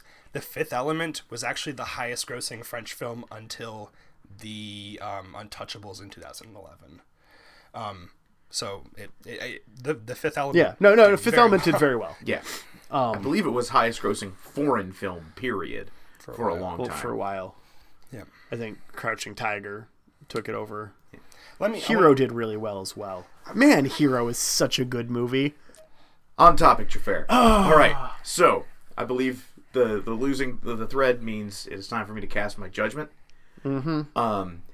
My opinion on this, I believe reboots of James Bond tend to be some of the best James Bonds. I will say, and I know we both listen to a podcast that covers this at length, both Casino Royale and GoldenEye shared a director. and that is part of the reason why both those films I feel are so good. We are not at a point now where we know that person will be coming back. I'm just gonna say, if I had to, in a hypothetical James Bond draft, take Dr. No, On Her Majesty's Secret Service, Live and Let Die, License to Kill, and GoldenEye, I would do that. George Lazenby is such a weird Bond. It's a really good movie, though. Save it for the hypothetical James Bond draft. 007? What? But I believe it has been done. You can reboot James Bond. Yeah. Oh, no, it's... I don't think you can reboot The Fifth Element. I think that is a story that got told. It can't be told again. Fair enough. You might be able to make another movie in that world. I'd love to see more stuff in that world. But I don't think... I think half of that movie is Gary Oldman. And without Gary Oldman, I don't know that I trust... Man, Gary Oldman. Yeah. Yeah, we all picked a Gary Oldman movie. Did you know that Gary Oldman and Bruce Willis aren't ever on the screen together in that film? That is correct. It's weird. He is a villain without ever encountering the hero. Yeah. And just a brief correction. It was the Intouchables, not the Untouchables, that finally surpassed in 2011. I wasn't going to say anything, but I'd kind of thought. I knew it sounded weird. It was like, Untouchables. Wait a second. I thought I read that on Wikipedia recently, but I was certain that the Untouchables happened a while ago. They come at you with a knife. You come at them with a gun. They send one of you to the hospital. You send one of them to the morgue. That's the Chicago way. Which is why I don't go to that town. All right. So that's a tie. Yeah, I'm giving that one to The Fifth Element. So it is a tie. Reaching in. What do we got here? All right. This is going to be interesting. Your film's characters are now your zombie survival team. Whose team survives the apocalypse longer? Okay, Chris. Are you green? I think that behind every excellent zombie survival situation, you have to have a great leader. I think that's where a lot of them go wrong. So I'm not going to make an argument that like Ruby Rod is the person you want on your team. I don't think you... Chris, my man. Chris, the zombies. I mean, like, I'm sure that like that's a good support to have. You know, like Ruby does some work in that film. Not a lot. I mean, what you do want on your zombie survival team is a great leader, and I think that a man who manages to lead the world from the brink of destruction to salvation once can probably do so again, even after an apocalypse. But more than that, I think you want somebody on your team who maybe their folks are going to check in on them in a couple of years. So maybe the Mondo Shiwans, they're like, oh, we haven't heard from Lilu in a while. Let's go check out the Earth again. Oh, crap! We saved them from this giant black space fire thing, but now they're all zombies and eating each other. Really dropped the ball on that one. Let's at least get you and your team of zombie survivors out. So I think that the characters of my film would probably do pretty well. All right, looking at it from a modern perspective, the current world, you're stuck in the zombie apocalypse. You've got Alec Trevelyan as your leader. He's a proven field officer who leads a great number more people than James Bond on a regular basis by the time we get to GoldenEye. You've got James Bond as your hotshot action guy. But besides the obvious action stars who are going to save my ass, you've got two excellent hackers. One of whom is invincible. It's true. Don't have to worry about him. He's taken care of. You have a Russian arms dealer whose gag is being able to get a ridiculous weapon anywhere. That's super useful in the zombie apocalypse. But he can't run because he got shot in the leg. He can't run, but that's why you've got James driving a tank. I mean, if you get a tank, I get a flying taxi cab. He gets spaceships. Okay. I'll do without the tank. No, that's fine. I'm getting the Monoshi ones. I get them to bail my ass out after a little bit of survival. So you can get a tank. That's fine. I mean, they're supporting characters, so I wasn't sure if I get M and Q. But if I do get M and Q, I feel that's very lopsided.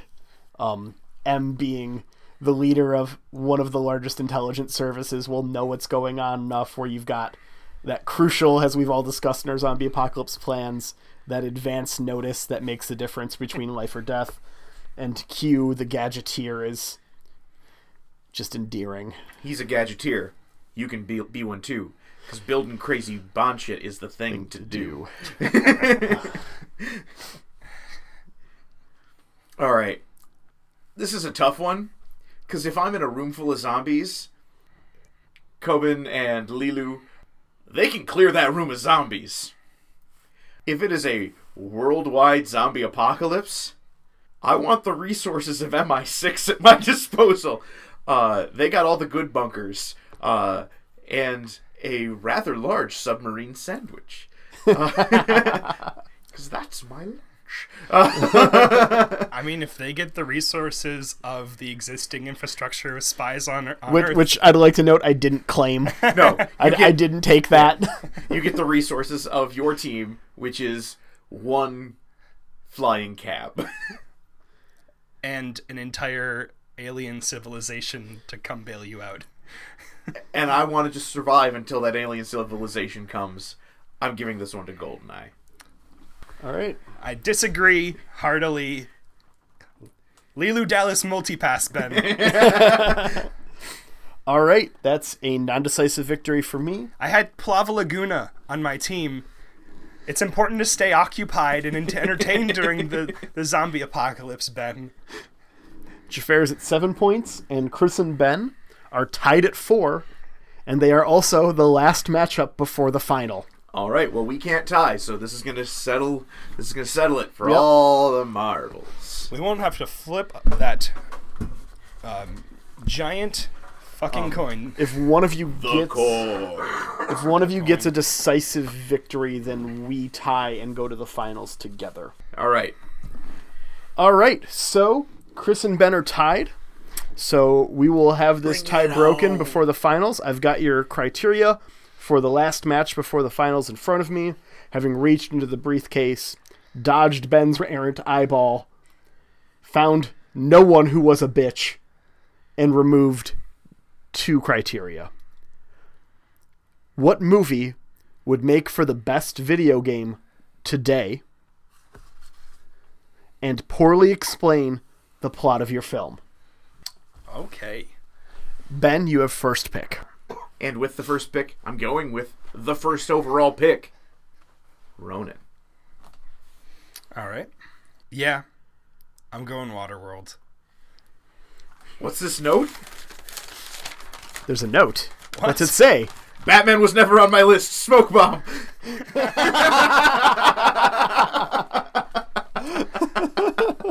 I juked you out so good. The same note worked twice.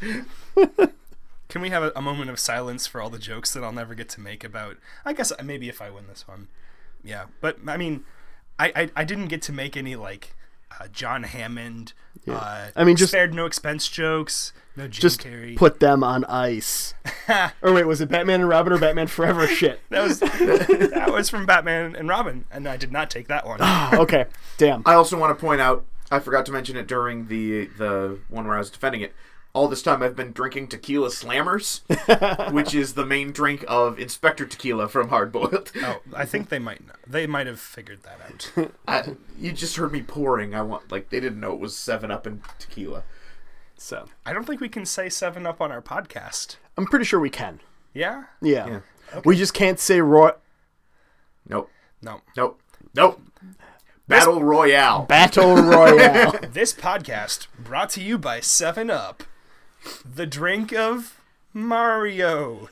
Because you have 7 lives. There was a 7-Up game. Remember that shit? Yeah, you played the Cool spot. spot. There was Yeah. a Captain Crunch game. You remember that? No. Oh my god! It was you raised these little crunchling dudes. It was fucking. If we had done like, what's the best thing you pulled out of a cereal box in the 90s? I would have fucking Captain Crunchlings. They're Man. like these weird like crunch berries turned into werewolves dudes, and you trained them, and then they did things and. That mean- sounds insane. I remember getting the Independence Day floppy disk games. Yes! Those were I amazing! loved those things so much, but neither of those were picked, and I want to know what the best video game today is. So, Ben, can you start us off? All right. So, Ronin, have either of you seen Ronin? I've not. If seen not, I bought the special edition version on Blu-ray. We can watch together. It's amazing. Regardless of how this thing goes, I feel like we're having a friend bonding movie marathon in the near future. I am so Coming out of our I am research for this. So down for that. As long as you don't find the devices I've planted in this room if I lose. Yeah. Okay, Uh, that wasn't ominous at all. Ronin, several intense shootouts with former spies. Because the theme of Ronin is it's after the Cold War. The spies are no longer needed to look after each other, and they're now all freelance. They are now all shogunless samurai. Hobbits in the Age of Men. Yeah, and so it is. Can we take a moment to appreciate hobbits in samurai armor? I was more thinking that it's more probably an apt comparison of elves in the Age of Men, but I will also take elves in samurai armor. They basically wear samurai armor. Anyways. Yeah. But can you just appreciate the? I'm going to paint you a word picture. You are a highly trained special agent with all the gadgets and skills imbued to people who have been trained for years. You've spent decades in the field, and now you are put together inside of a PUBG-esque city, all after the same MacGuffin. There are NPCs wandering everywhere. You don't know who is a spy and who is not. And so you have to use your gadgets, your ability to observe who's running randomly across streets, going after radio pings. Who, when you press the squelch on your radio, reacts. Who keeps going for their gun. Who's running down that alley? Who's chasing you down that alley? Who are you setting traps for? Who's setting traps for you? This is a really big word painting. I would play the shit out of this game right now. Watch Dogs, the multiplayer. Is that what it's like? I haven't. People invade your game, and then you have to decide which one of them. I literally Watch Dogs. Okay. Yeah. Watch Okay. Dogs. What am I thinking of? Is it Sleeping Dogs? Sleeping Yes. Dogs, different game. Different game. That game is basically hard-boiled the game. Okay, that game was one of the humble monthly games. I just got it. I've bought it 3 different times. Really? I love that Okay, game. I'll give it a shot. I've got it on Steam. I've got it on PS4. I love that game. The Watch Dogs multiplayer, people join your game trying to spy on you, and you have to figure out who they are by like scanning them and setting traps and stuff like that. Yeah. Yeah, it's super fun. But haven't played imagine either of those. a persistent game where that is the theme, and you're going after a MacGuffin somewhere in the world. Because that is the theme of Ronin. There is a box that they all have to find. Doesn't matter what's in the box. Doesn't matter. And so nobody knows exactly where it is. You keep getting hints at where it might be. Everyone keeps getting closer to it. You know there's 20 other spies in the room, but you don't know who they are. And you don't know what they got, and they don't know how they're going to find you. Okay, Chris. So Waterworld, the video game, I don't think you could have done this video game until like 2017, 2018. I think that it only caught up, like the processing power, the graphics. So I think what you've got is you play the titular mariner because he's just the Mariner in the script. He's not Kevin Costner. He doesn't have a name. He doesn't look like Kevin Costner because Kevin Costner is staying far away from this property. Probably a good thing. I think maybe you are from the same and deep in the backstory of Waterworld. There's a comic book that reveals that the Mariner might not have been the only dude, and he was maybe created by genetic engineering and stuff. So I think maybe you play a similar character. There's a Waterworld comic book? Yep. Man. Amazon, hello. If I had known about the Waterworld comic book, I might have drafted the Mariner. So what you've got, I think, is an open world set on the open ocean. The tech for this is available. You've got open world sailing with some like fighting involved in like Assassin's Creed, Black Flag.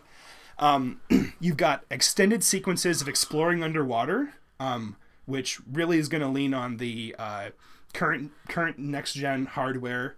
So it's going to be really pretty, and it's going to be really cool to be diving down through like the ruins of the Empire State Building and something like that. Imagine like the spelunking / climbing sections of Horizon Zero Dawn, but underwater. This is all built around a central campaign that has you facing off against a mad tyrant in an oil vessel of some sort, just like the original film. And your central hub is an atoll, one of the islands. You go on missions to retrieve supplies, you upgrade the weapons and the fortifications. Everybody loves a base building / upgrading kind of game. So you have open world, you've got some really cool exploration. I'm thinking basically like this is in a lot of ways very similar to Horizon Zero Dawn. Okay. Yeah. Okay, I just need you guys to commiserate with me for a moment. While on Amazon searching up Waterworld coloring or comic book, Waterworld coloring book came up, but it is just a generic adult like draw dolphins. But when Waterworld coloring book came up, I was like, yes, please. Okay. I want to summarize your games a little bit more. Both of you made allusions to other games. Yeah. I want you to pick maybe 2 games that your pitch, the elevator pitch to a development studio, it's this game meets this game in space. This game meets this game underwater, whatever. All right. Ben? All right. Well, I believe I said it. It's PUBG. It is PlayerUnknown's Battleground in a persistent city somewhere in the south of France. You get villas. You get rolling fields with flowers. You also get tight, packed city. And there is a point that flashes every so often, and everybody's working their way towards it because that's where the MacGuffin is. And Okay. you gotta get to the MacGuffin, and you gotta be the one to get it and survive. Okay. Chris? Cool. Will I be penalized for throwing in more than 2, or are you valuing conciseness? I mean, considering how concise Ben was just not and only listed 1 game, I say we're pretty freeform here. Okay. I'm just gonna say it's basically Horizon Zero Dawn meets Mad Max at sea with a hint of The Last of Us. Okay. Of those 2 games, I am more excited to play the Ronin one. The idea of a bunch of NPCs wandering around and you have to identify which ones are players sounds very interesting to me. That harkens to the stealth that I love from Metal Gear Solid, which is my favorite game series of all time. I think I would really enjoy that game. Your game sounds fun, Chris. I would probably play it for sure. I think I would like it more if it were an MMO. I think a Waterworld MMO could be really cool, almost Eve style, where there's lots of space in between and you're doing your mining and you're exploring and resources are very important and you're trying to build bigger ships and stuff. Maybe one of those turn-based strategy games that resets every couple of months. That might be fun. Trivian and stuff, yeah. I also like the idea of a PUBG style Ronin game where your unlockables as you customize your character are to try and make yourself look more and more bland and more like an NPC. You don't want to stand out. Long sleeves because every character has ridiculous tattoos. I'm going to give that one to Ben. All right. All right. The second criteria. Poorly explain the plot of your film. Chris? I'm halfway tempted to look up the Wikipedia article and read verbatim. Oh, so many directions to go with this. Okay, so in a world where paper is more precious than gold, one man attempts to find an island. Paper. Did you ever think you'd see... We did that last episode, didn't we? We did, yeah. That's my favorite quote from that movie. Doesn't matter. Ben. A bunch of actors make their last good movie, and Sean Bean doesn't die. It's a little meta.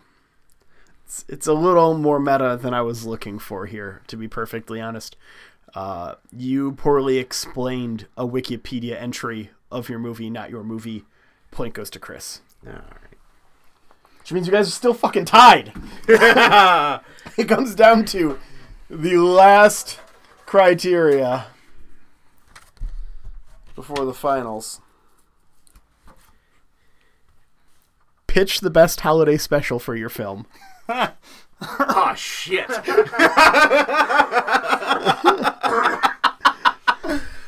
Ben. Oh, fudge. Okay. Oh, damn. Okay. I know what the holiday special version is of his. Go on. Sorry. Ronin Armistice Day.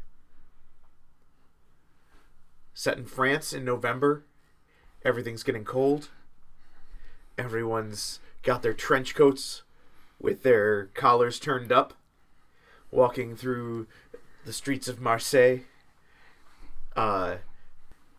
People still need a job. People still need work. And former spies from the nations who have been at war for a century are pushed back together to find one more MacGuffin to stop World War III. Chris? So I think I'm going to rely on the fact that nobody knows anything about the previous world, right? Okay. And so the people of Waterworld, on their brand new island, are trying to recreate Christmas. They only have scraps of precious paper. And nobody even remotely knows where you can find a pine tree. I think that the climactic, like, joyful and triumphant moment is when Kevin Costner dives down and finds an artificial Christmas tree with the lights still on it and brings it up and is all joyful. But I think that throughout the movie, the source of comedy comes from just how poorly they are recreating Christmas and how little of it they understand. Yeah. Okay. Any rebuttal, Ben? I'm just saying, if the North Pole's melted, how does Santa get there? Oh, that's a good question. That's going to be something they have to solve. Yeah, and I don't think so. But what if he's coming? What if he's coming for them? They don't know who Santa is. They don't even have chimneys. Maybe he's a jolly red man on a boat pulled by these weird things called reindeer who's coming to take their presents.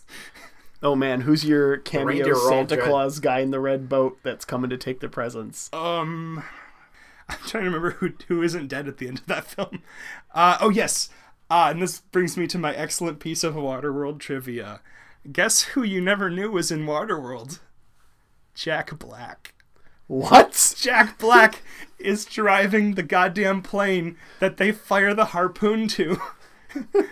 I had no idea. So yes, Jack Black survives his plane crashing and arrives later dressed all in red to take his vengeance on the island of the survivors of Waterworld.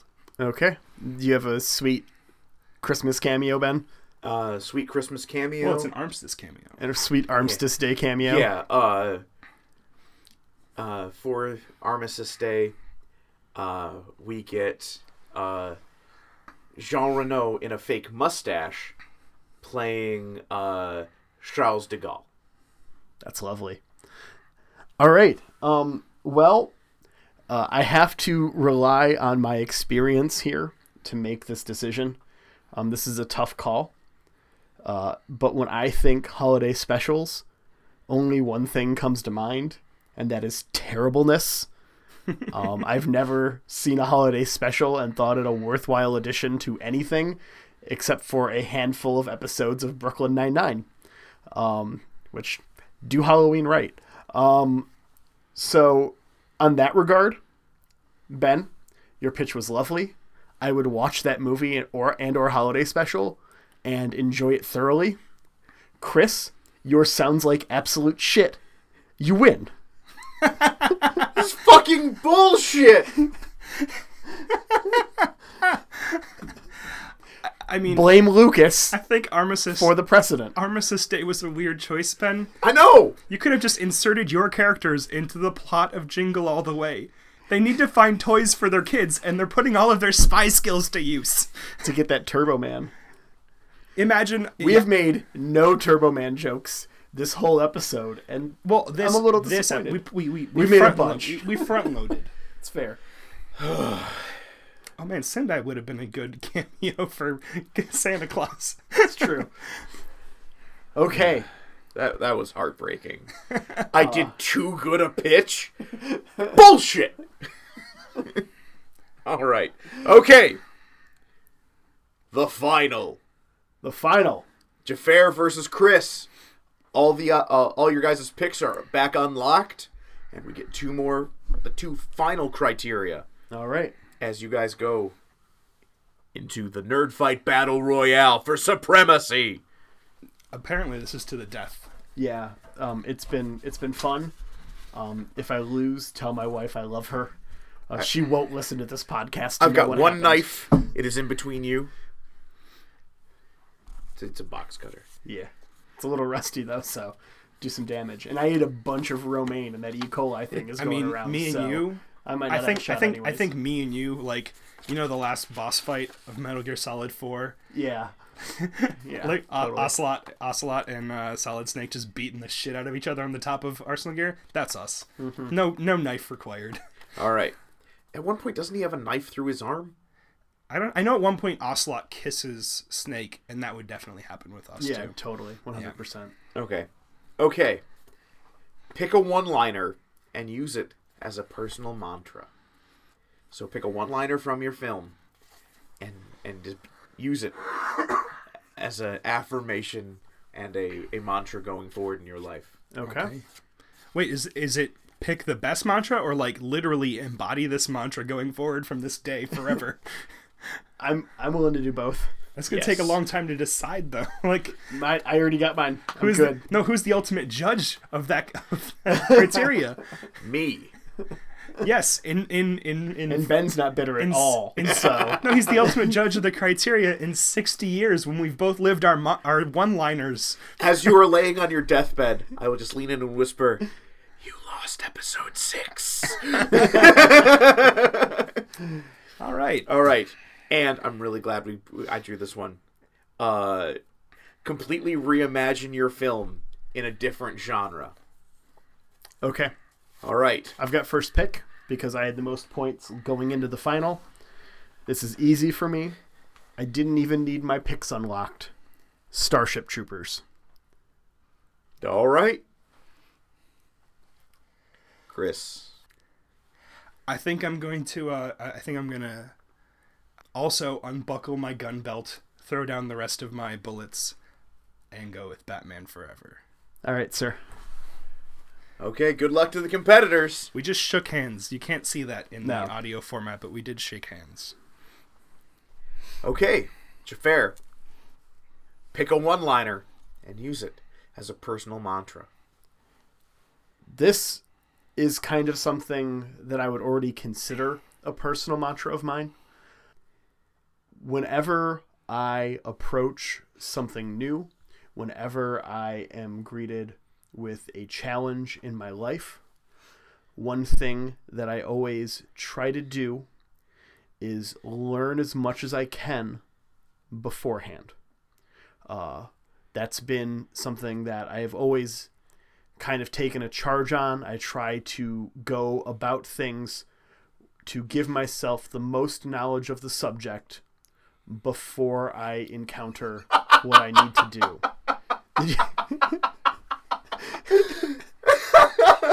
Do we have to re-record this, Ben? Sorry, I get where you're going. It's perfect. This is like the most clipping I've ever seen. Sorry. It's bad. You can restart if you'd like. Oh God, so much of that was good though. I think It's just cut it. Or just do it. Would you like to know more?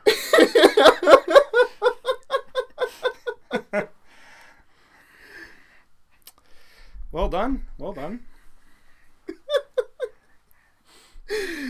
Oh God. Okay, Chris. I didn't know where you were going, and then I got it. Oh, there's a lot of options for this one. How do I want to live my life from this point forward?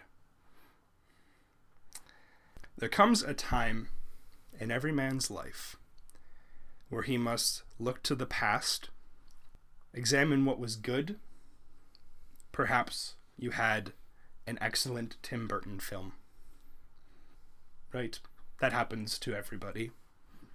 Perhaps you had Johnny Depp mostly, but yeah. perhaps Helen Bonham Carter. Yeah. yeah, perhaps you had a second Tim Burton film. Maybe things have started to go wrong since that point. Maybe Gotham City has been increasingly filled with people who prefer neon colors rather than good old-fashioned crime. Maybe the drug of choice has gone from cocaine to ecstasy. Maybe it's not the same old city, and maybe you look a little strange in your latex bat suit now that there are all of these bright lights shining at you. It could be very easy at that moment to decide to give up. Certainly, maybe there are darker days ahead for you. Maybe Alicia Silverstone has just been confirmed for the next film. I think that in a trying time like that, with all of the neon skull face painted gangsters around you, when the very thought of nipples on your batsuit threatens, I think you have to look then to the future. You have to look to a future in which perhaps you look a little bit more like Christian Bale, and there's not nearly as much neon. In fact, there's very little. And then maybe past that point, you also see an era coming when you will have a much bigger chest and no joy or humor, and you will kill people again, like you did in your early Tim Burton days. But you have to look even farther than that, because for every bad Batman film, there is eventually a better Batman film. Batman is, and always will be. And so I say to you, I'm Bruce Wayne in Batman, not because I have to. It's because I choose to. I choose to be Batman forever. Thank you. Well, that went kind of deep there, Chris. Thanks for... I mean, I could have just gone with Joygasm, but I couldn't think of a way to, like...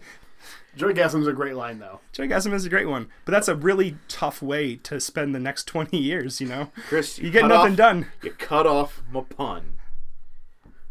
Because you really parted the veil there.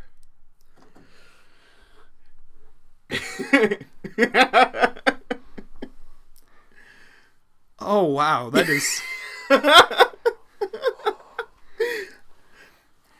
I would say that you've never made a pun that's put me in physical pain before this, but that would be a lie.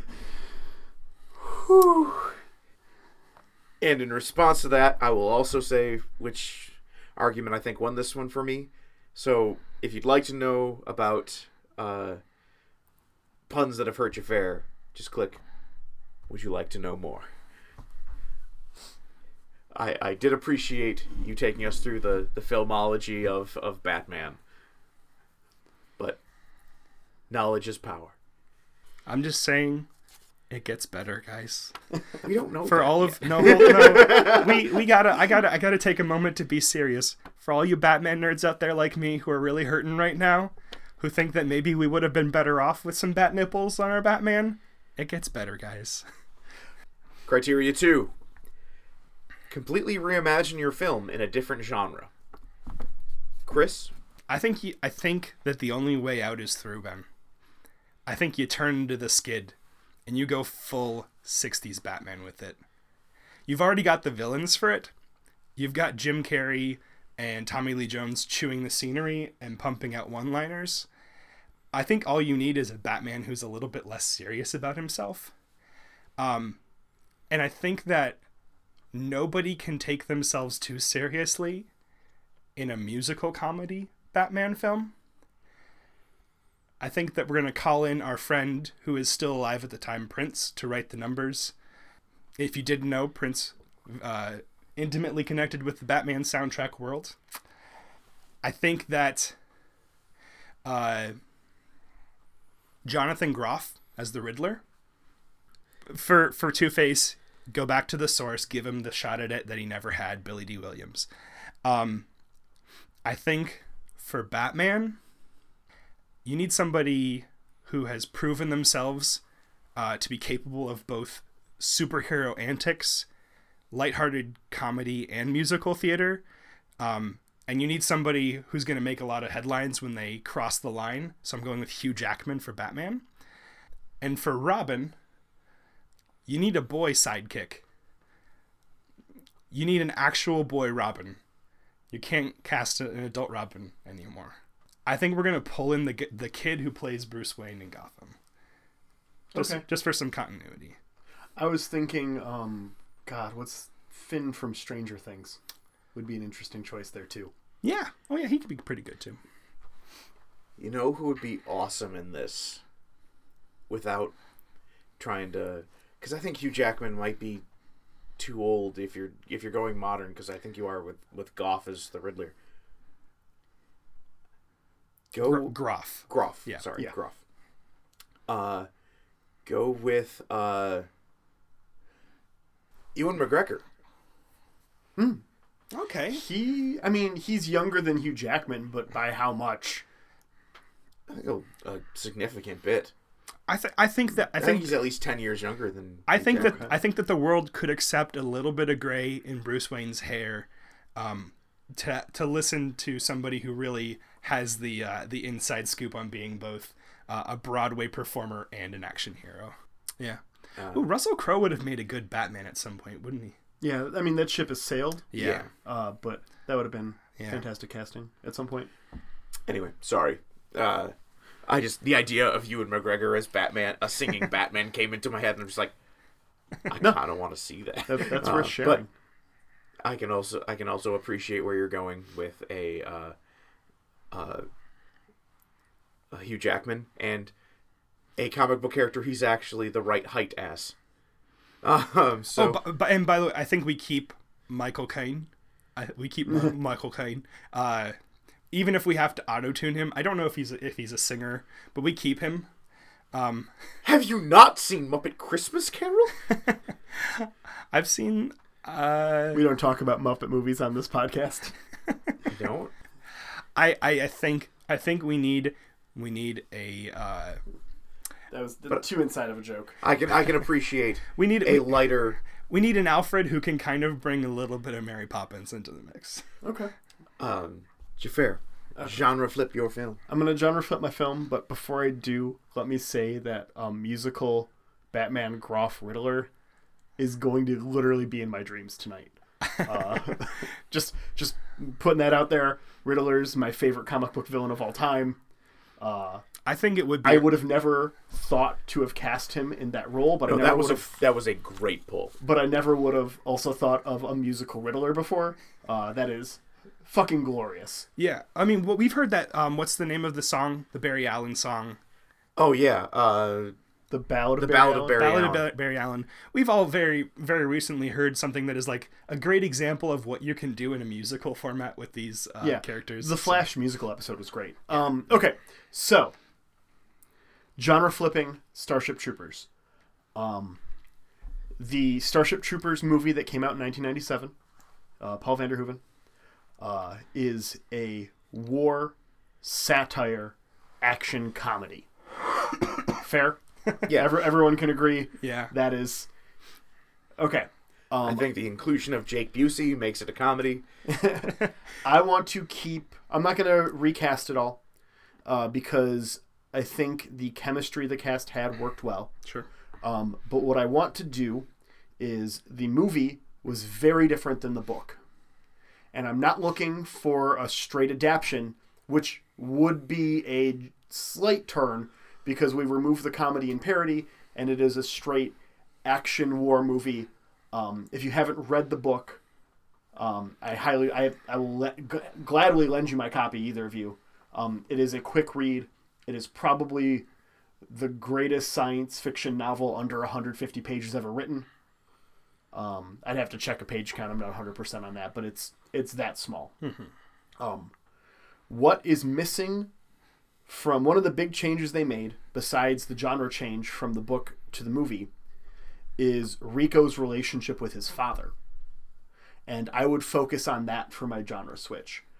So in Starship Troopers the movie, Buenos Aires gets wiped out. Both of his parents die, right? And then he signs up for military service. In the book, he signs up for military service. Buenos Aires is wiped out. His mother dies. His father is away on business and eventually joins the military as well and ends up serving under Rico. So I want a coming-of-age story from both perspectives that kind of situation can give you. So you've got young Rico coming of age. Rico is very interested in the military. He is not his father's son in that regard. His dad is a dove. He's not interested in war. He's not interested in military conflict or military service. And so growing up with that relationship, spurning that, joining the military, abandoning your parents effectively, no, your thoughts on how to live your life were wrong. And then you twist the typical coming-of-age story by focusing on Rico's father as he joins the military and ends up serving under his own son, and how their relationship is flipped.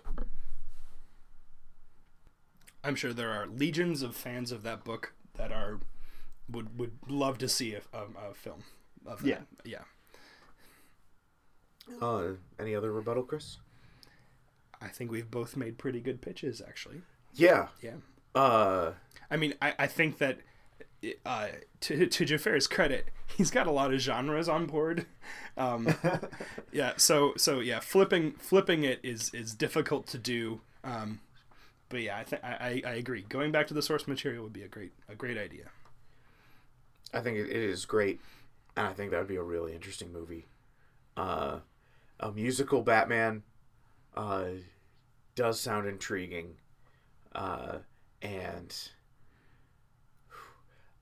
I agree with Jafar. A Groff Riddler, good pull. Regardless of if it's musical or not, I think that would be great. But I'm going to go with a updated Starship Troopers. On a side note, before we get too far off the topic, are you aware of Holy Musical Batman? The 60s style Batman musical done by StarKid? No. Okay, cool. We'll watch that later. Okay. Add that to the movie marathon list. Yeah, it's going to be another 3 months before we can record again. I think we've just robbed the moment of all of its inertia, but I believe that Jafar is our champion. It's my first win. Congratulations. Congratulations. Cool. So I win. I get 3 points to the overall league standings. Mm-hmm. Chris, you came in second, so you get 2 points, and you get to pick the topic of our next draft, episode 7. Episode 007. Got to give the people what they want. We're going into Her Majesty's Secret Service.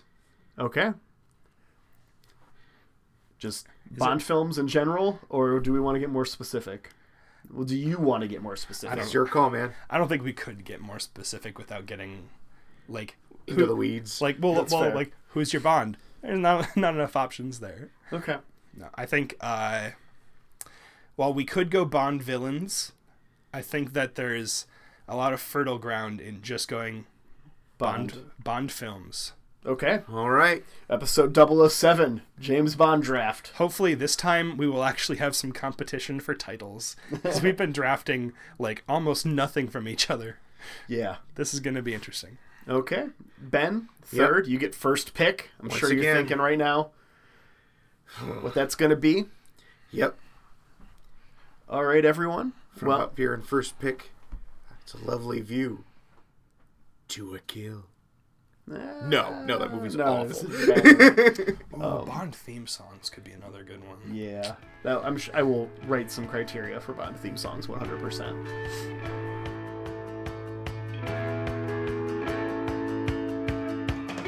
Thanks as always to the Kickstand Band for our theme song, How It Feels. You can find their music at bandcamp.com. Remember, kids, it's the Kickstand Band at bandcamp.com. Hey, you got it. Okay.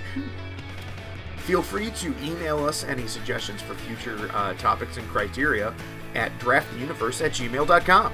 And follow us on Twitter at DraftTheVerse and join the discussion using the hashtag DraftTheUniverse. Thanks, everyone. We'll see you again next week. See you later, Internet! Happy Valentine's Day. If it's still Valentine's Day. We don't know. Fuck it. It's so hard to get even with no that start. No one to believe. When you're back on your heels, you're not sure what you know. Oh, I know how it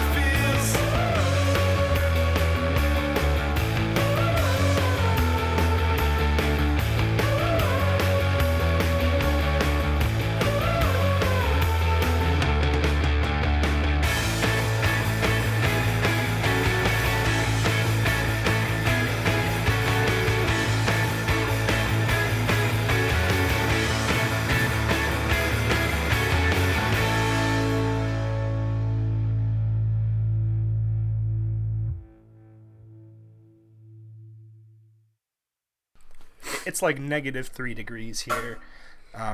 Not quite Boston cold, but real cold. It's so cold in the D. It's so cold in the D. Don't sing. Think of your How the answer. fuck are we supposed to keep peace? That's gonna land for one person. It's gonna hit them right where they live, but nobody else is gonna know what you're talking about. Like that time we covered Smell Yo Dick. Anyways.